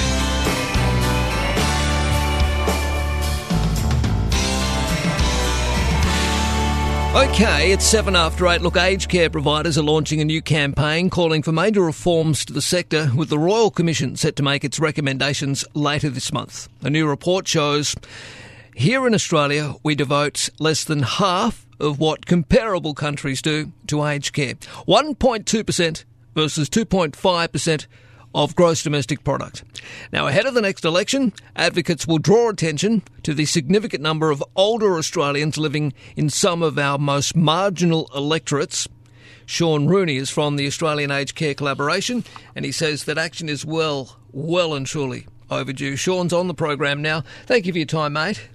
Yeah, good to be here, Marcus. Thank you. The aged care sector, as I've been saying for quite some time, is in an absolute mess. The system is in urgent need of transformation, with 16,000 vulnerable Australians dying in 2017-2018 while waiting for a government subsidised support package in their own home. In addition, 100,000 people are waiting for home support at their approved level, with those in need of the highest level packages typically waiting for at least a minimum 12 months. We can do much, much better, can't we?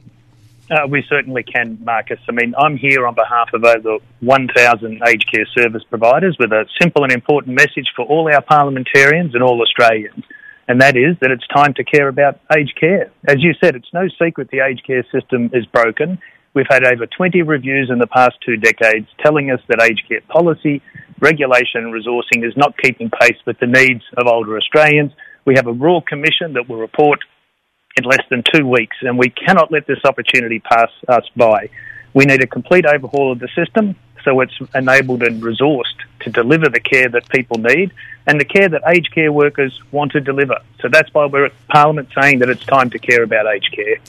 All right, I see here that a further 88,000 places will be required in communal residential aged care over the next decade at a cost of some $55 billion. I mean, we need to spend this money to look after people who, built our country. Absolutely right. As you referred to earlier, the Royal Commission did research that shows that Australia spends around 1.2% of GDP on aged care, and we know that we're well behind the rest of the other comparable nations, and so older Australians are missing out, and we need to make sure that we fix this and fix it urgently. Absolutely. Under-resourced aged care homes were described as an impossible situation by council assisting to the Royal Commission, and they're struggling to maintain standards and staffing whilst fighting to keep their doors open. Yeah, that's a quote from the council assisting when the Royal Commission looked at the funding and the financing of the aged care system. And we say enough is enough. We can't let this continue. We need to do everything we possibly can to ensure that older Australians now and into the future can get the care and support and the services that they need when and where they need it. Yeah. And that's delivered by a well-paid and well-trained workforce. All right, let's have a look politically at this. The number of marginal seats in Australia is 30 oldest electorates. The Libs have 6, Labor 5, the Nationals 2, independent minor parties also 2. There's a total of 15 seats here that you will target. These MPs, you say, have the opportunity to truly achieve something great and avoid the mistakes of the past by creating a sustainable and equitable aged care system that will stand the test of time. If we look at some of these electorates, Labor's Fiona Phillips, they're in Gilmore.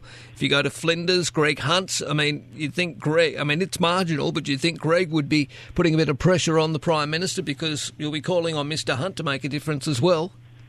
Well, look, we looked at where are the towns and communities where we have highest numbers of older Australians, because these are the towns and communities that are looking to their elected representatives to fix the broken aged care system. So it's not about politics, it's about doing the right thing, and that's what we're calling on the parliamentarians to do. All right. As we look to the future, more than 4.1 million Australians, or almost 16% of our population, are currently aged over 65.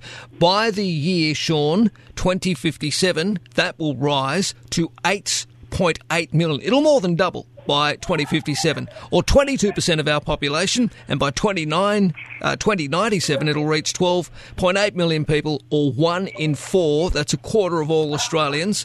So the challenges for aged care are only going to grow in coming years and decades. Well, that's right. That's why I say we need to fix the aged care system now and for the older Australians to come. All right, mate. Great to have you on. I appreciate your time. We'll talk soon. Marcus. Take care. My pleasure. Bye-bye. Sean Rooney there from the Australian Aged Care Collaboration. If you want more detail about this, all the w's.careaboutagedcare.org.au. And some of the stats are damning. 16,000 Australians have died while waiting for a home care support package. An additional 100,000 people are waiting for home support at their approved level, with people in need of the highest level packages typically waiting at least 12 months. It's not good enough. 78,000 extra workers are needed in the next decade to deal with the country's ageing population. Broadly speaking, Australians access government subsidised aged care services in 3 different ways. Through their own home, those on the Commonwealth Home Support Program, there's around 840,000 people on that system. Also in their own home for people with greater care needs, the Home Care Package Program, about 174,000 people. Communal home care, where residents generally receive nursing and personal care 24 hours per day, either on a permanent basis or as short-term respite stays in residential aged care homes. There are currently 244,000 Australians. We need to increase the spending.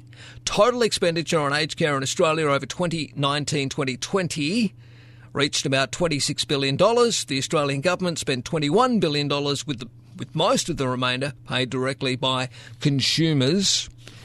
It sounds like a lot of money, but when you break down the figures and you compare those figures with what other comparable countries do, that's other countries that are in expect a similar type of life that we do in Australia. We're a developed nation. We're a first world nation. We only spend 1.2% of our gross domestic product looking after the people that have built this country. Other comparable nations spend more than twice that, 2.5% of their gross domestic product.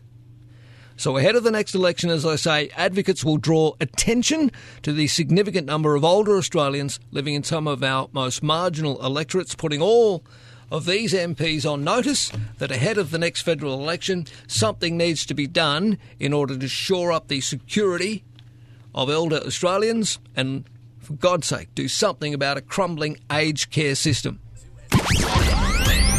Less ads means more of your views. Marcus Paul in the morning.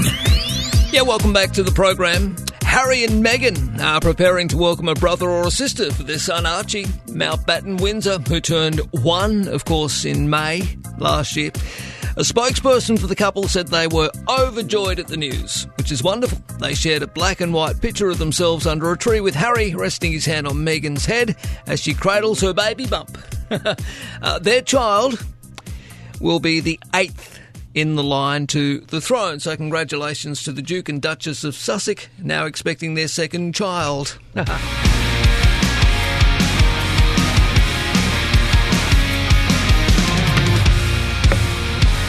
I've said on this program that I believe at 18 after 8 we are in an election year. I think Prime Minister Scott Morrison will pull the trigger early, and I also believe, and it's obvious to be honest, that we're in election mode. Certainly where Labor's concerned. I've had Albo on this program a number of times.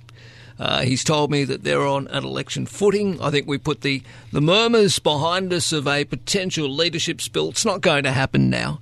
Everybody needs to fall in line behind the Labor leader for those who support Labor and their policies heading into the next election. We've heard some policies already last week from Anthony Albanese on this program. But the dramas keep coming for Scott Morrison, or as Albo calls him, Promo, and his team, the latest being that the Home Affairs Minister Peter Dutton charged you and I, simple taxpayers, more than $36,000 to charter a Royal Australian Air Force jet to Tasmania to make a grants announcement for CCTV systems for 2 councils during the 2018 Braddon by-election campaign. Is that an appropriate use of taxpayer money? Remember, Julie Bishop, Bronwyn Bishop found herself in trouble for hiring helicopters. I think you'll find that may pale into significance so far as this is concerned. To join us and to talk about this and other issues, Senator Christina Keneally. Good morning, Christina, and thank you for your time. Oh, good morning, Marcus. Good morning to your listeners too. All right, at the time, Mr Dutton announced the grants for Burnie and Waratah Wynyard councils worth a combined $195,000 back in July 2018, a month before the rules for the third round of Safer Communities Fund were published and applications opens. Again, this thing stinks. It really does, and it's just I think it's a tip of the iceberg for this lot. Marcus, you couldn't have put it better. I mean, here we've got this grant program that is supposed to be about giving communities at risk the safety equipment that they need, CCTV cameras, fencing, bollards, that kind of thing. And before they'd even opened the applications, before they'd even published the rules for the grant, Minister Dutton decided in the middle of a by-election he was going to just give away 2 grants. Now, no doubt those communities welcome the money. I don't begrudge the communities. No, not at all. What I am just ropeable about, though, is the way in which the Liberal Party is treating taxpayer money like it is Liberal Party money. And I think it's important that your viewers, or your listeners, understand this, that this isn't some one-off. I mean, you remember the sports rorts, which was much the same thing. Yep. Scott Morrison, when he was Treasurer, and he's continued as Prime Minister, set up all these grant programs in the budget. They have very few rules. Some of them don't even have applications. You have to be invited by the Morrison Liberal government to apply. Oh, yes. And the money is given away at the complete discretion of ministers, usually at the most electorally appropriate time, right in the middle of election campaigns. This is your money. This is my money. It's taxpayer money. How can the Liberals be looking after the taxpayers when they're so busy looking after themselves? Well, you're talking about the same party that seems to think it's appropriate to whack Liberal paraphernalia on official documentation in relation to COVID-19 vaccines. I mean, and what a extraordinary partisan effort there to, make the vaccine a political tool for the Liberal Party. And let's not forget, when the bushfires were still raging last summer, Scott Morrison rolled out an Australian Defence Force Liberal Party ad, a move that actually made the Chief of the Defence Force, Angus Campbell, quite discomforted, were his words. And this politicization and this treating taxpayer resources like the vaccine, which we're paying for, the taxpayer, like the Defence Force, in the middle of a crisis, in a bushfire crisis or a health crisis, Scott Morrison thinks nothing of creating Liberal Party advertising to back in himself and his mates. Well, is this... I mean, look, I'm going to just say it here. I don't think this is just at a federal level. New South Wales, the state government here in New South Wales are up to the same old thing. They call it good old-fashioned pork barrelling, and the Premier and the Deputy Premier of the state of New South Wales seem to consider it's all a part of the status quo of operations and there's nothing to see here. Let's move on. I've dealt with that issue. Now it's time to divert attention away from something else. But, I mean, it's very clear here that ahead of the 2019 election, departmental documents show that Peter Dutton diverted nearly half of the funding in a grants program to hand-pick projects ahead of the 2019 election. Where have we heard this before? It's pork barrelling, it's buying votes. The state government in New South Wales under Gladys Berejiklian, the Liberals did exactly the same thing here in this state, and we're just supposed to cop it and move on as if, we dealt with this last week? No, we're not. And that's why in my role as Shadow Minister for Government Accountability, it's my job and that of all my colleagues, while we are in opposition, to hold this government to account, because this is taxpayer money. If I can put this in context, because I imagine there'll be some of your listeners that get the aged pension. And let's just say this. Peter Dutton spent $36,000 for a 24-hour trip to Tasmania to announce these grants in the middle of a by-election. Mm-hmm. The age pension is about $24,000 a year. He spent 1.5 times what some people in our community have to live on in a whole year. He spent in 24 hours. Now, I mean, that is just an arrogance. It is out of touch. It is inappropriate. It's waste and mismanagement. And quite frankly, this is why I last week wrote to the Auditor General and asked him to investigate this in the same way that he investigated sports frauds. Because it is one thing. It is one thing in a sports funding scheme to say, oh, you don't get a pool, but this community does. You don't get a playing field, but this community does. Yep. But to say to communities that are at risk of crime or other types of danger, to say, sorry, you're not getting a CCTV system. I'm going to give that money to this community over here that is lower ranked in the priority list for safety, but higher ranked for my Liberal Party interests. I mean, that's just grotesque. I mean, this is taxpayer money that is meant to help communities be safer, not meant to help the Liberal Party make seats safer for themselves. And, as we know, it always comes with the obligatory photo opportunity. I know the way it works, Christine. I've been around a long bloody time, and I'm trying to tell listeners, it's not even, for me personally, I know it's different circumstances for you because of for me personally, it's not about which party does it or who does it. It's about the mismanagement of public funds. Yeah, we work damn hard in this country for what we get. We're overtaxed. We pay a whole range of taxes, and that's because we expect the standard of living that we have. And yes, ultimately, despite some issues, we do very well here in Australia. But what I don't like seeing, and it's something that has happened from old, tired Liberal governments, whether it's in New South Wales or a federal level, the kind of rorting and pork barrelling that's going on to keep people in power when they damn well know that the money should be diverted to all of Australians. But just because you didn't vote for the LNP in a certain electorate does not mean that your electorate, your area, you and your fellow community don't deserve the same use of taxpayer money that others do.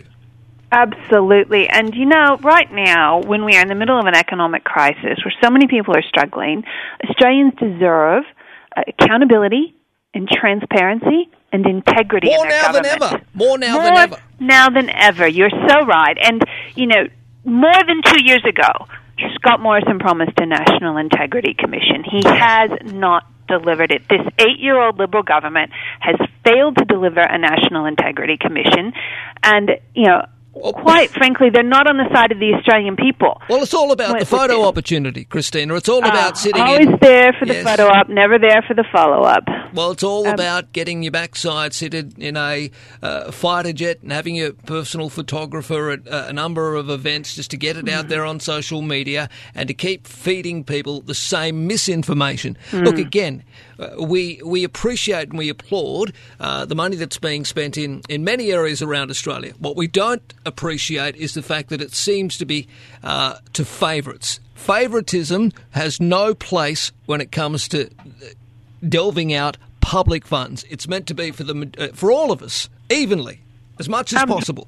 Absolutely. And right now, we need to get to the bottom of what communities miss out, what communities are less safe today because the Liberal Party and Peter Dutton are treating this taxpayer money like it's Liberal Party money. Christina, do you believe that Scott Morrison will call an early ballot this year? Well, there's a suspicious hole in the parliamentary sitting calendar later this year, which is perfectly timed for an election campaign. But, that'll be up to Scott Morrison. We know that he always acts in his best interests. We know that he does what he thinks is the best for him, not best for the Australian people. So, he'll make a political call, as he always does. Yep. But, there's a lot of pain coming down the pipeline for Australians right now. We've got this industrial relations bill that Scott Morrison's put before the Parliament that allows employers to cut wages. We have the JobKeeper, which is ending next month. We've got 1.6 million people on JobKeeper in this country. It's been an absolute lifeline, and the Liberals and Scott Morrison are reverting to type. They're cutting that off next month. They are allowing employers to cut wages with their industrial relations bill. This is, classic Liberal Party playbook. They are reverting to type. And, when we think about what do the Australian people need right now, yes, they need transparency and accountability in government. They also need secure jobs with their pay and their conditions protected. Yep. They need to have a plan for economic recovery. They need, frankly, national leadership as well on the vaccine and on international borders. I mean, where is this vaccine? Scott Morrison said we'd be at the front of the queue. It's coming next week, and then who knows, it'll probably come the week after that. Well, apparently, he promised 4 million of us would be vaccinated by mid-March. Right. I mean, honestly, we're not even going to have 4 million doses in the country by mid-March. So this government, it is the triumph of announcement over delivery, and unfortunately, it's Australians that are getting left behind. And, really, Australians now more than ever need a government that's on their side, and that's what Anthony Albanese and Labor are laying out. Christina, it's good to have you on the program. Let's talk again very soon. Thank you. Thanks, Marcus. You too. Cheers. All right, there she is, Senator Christina Keneally. Marcus Paul in the morning, 13 12 69, our telephone number. Right on 8:30 now, news time.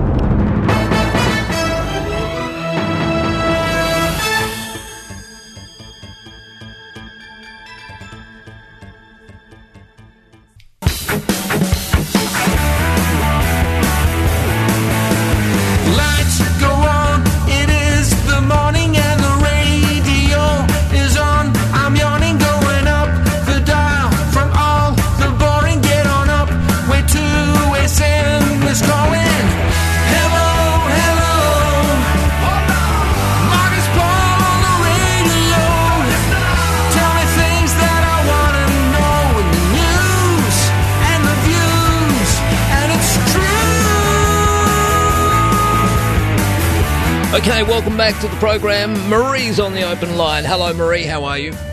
Good morning, Marcus, Justin, and all your listeners.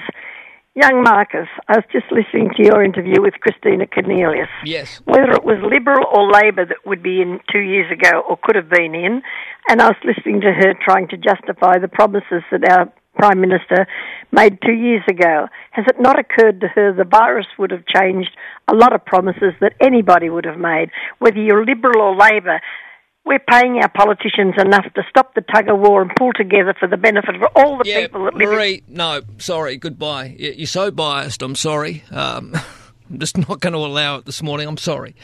Our economy tanked under Morrison well and truly before the COVID-19 pandemic hit. I think you need to research a little better. We were going down the gurgler well before the onset of COVID-19. They came in with a promise that they were better economic managers. It is quite clear to anybody that they are simply not better economic managers. And I'm sorry, Marie, all the love you have for Scott Morrison's not going to get you out of that one. He's a dud.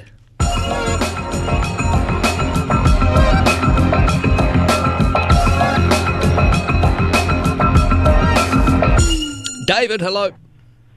What do you call a fake noodle? What do you call a fake noodle, David, my friend? An imposter. This is Marcus Paul in the morning. Want more news and genuine talk on the radio? Then stick with us.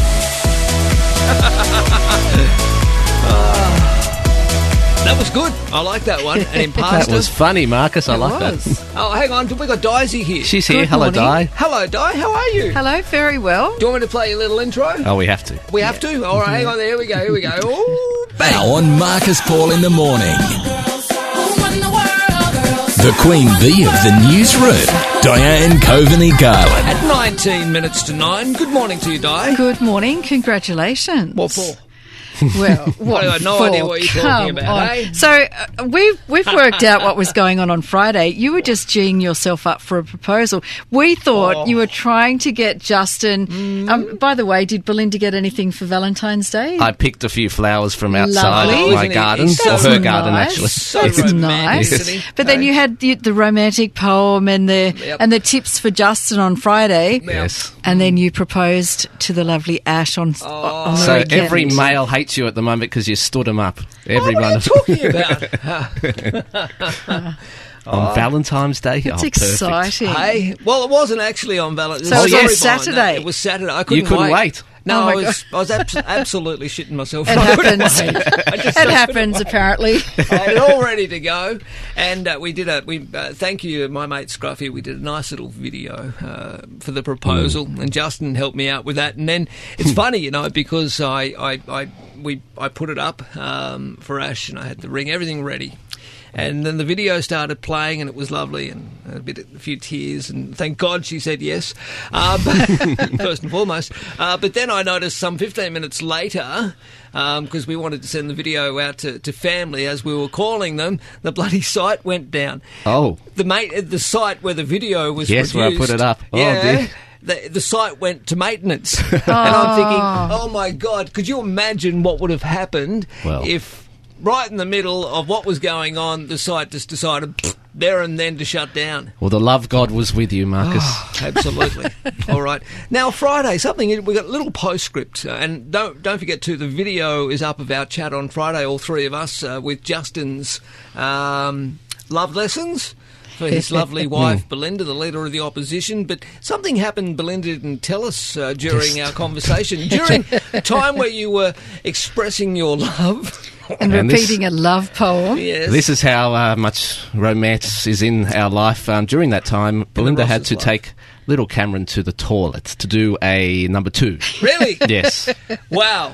So you she might didn't say- say anything on the hour. I said you should have. That would have been I funny. wish she had. That would have been very funny. But She was see, that's being like polite. So maybe that's why your romance is up the poo. Yeah, he pooped all over your romance. Oh, I'm going home now. Then. that's what little ones are for, aren't they? That's Exactly. right. Well, there you go. So she was right. Maybe that's why she was saying it at the time. That you guys are so busy with little Cameron Yes. doing toilet That's runs. my life when I get home. Toilet Really? breaks and Toilet breaks. that's about it. Oh, but there are positives too. Oh, yes, we love everything else. Baby shark 50,000 times yes, a day. I love Yep. it. I love it. What else is he into? Bluey. Bluey, Fireman is so Sam. good. I've watched every episode of Fireman Sam He 50 actually times. gets a little bit older and he's into things like Toy Story. I mean, with Bailey and Yes. Jackson when they were little, toys, it was Aladdin, Toy Story, The Incredibles, Invincible, all that sort of stuff just on repeat. It was great. I look forward to that. That's the fun bit. Okay, just give it one more year and then you'll be right. And Wedding then- planning, how's that going? What? Have you Oh, worked give out a me date yet? break. And are you planning on children? I mean, we Yes, may as well get all of these absolutely. questions out. I while do. we're- We're like uncle and auntie. See, a lot of people say to me, "Oh, Marcus, you're punching above your weight and blah blah blah." Yes, you are. It was my So- dream to meet somebody a little younger who might want to have a family. Yes. Yeah, because I feel I sort of missed. My boys didn't fully grow up with me, so I feel that I missed out a little bit. So yes, Well, that's fantastic. the plan. I just want a girl. Okay, no other correspondence will be entered into. I want a little girl because my niece, little Chloe, had her 3rd birthday yesterday, and she's just adorable. Adorable. Well, life is good, Marcus. Life is good. Yeah, it's all right. Thanks, guys. Bye now. Bye.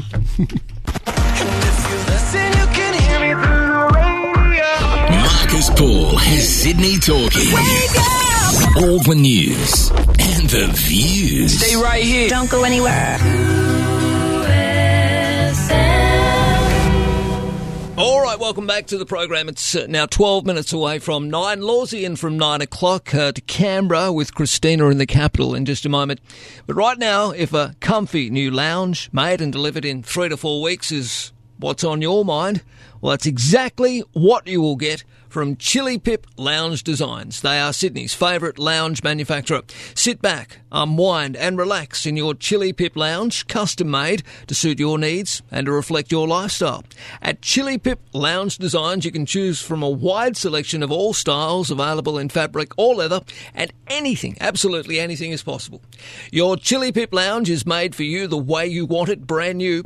Whether you're watching a movie, having a laugh with friends, or maybe snuggling up with that someone special, you will love spending time on your Chili Pip Lounge. Mention you heard it here on Marcus Paul in the Morning, and you will receive free fabric protection with your order, valued at $300. Home is where your Chili Pip Lounge is. Go to chilipip, that's chillipip.com.au. Or you can phone them on 1300 79 75 16. That's 1300 79 75 16. Now on Marcus Paul in the Morning. I have always believed in miracles. The latest from the capital.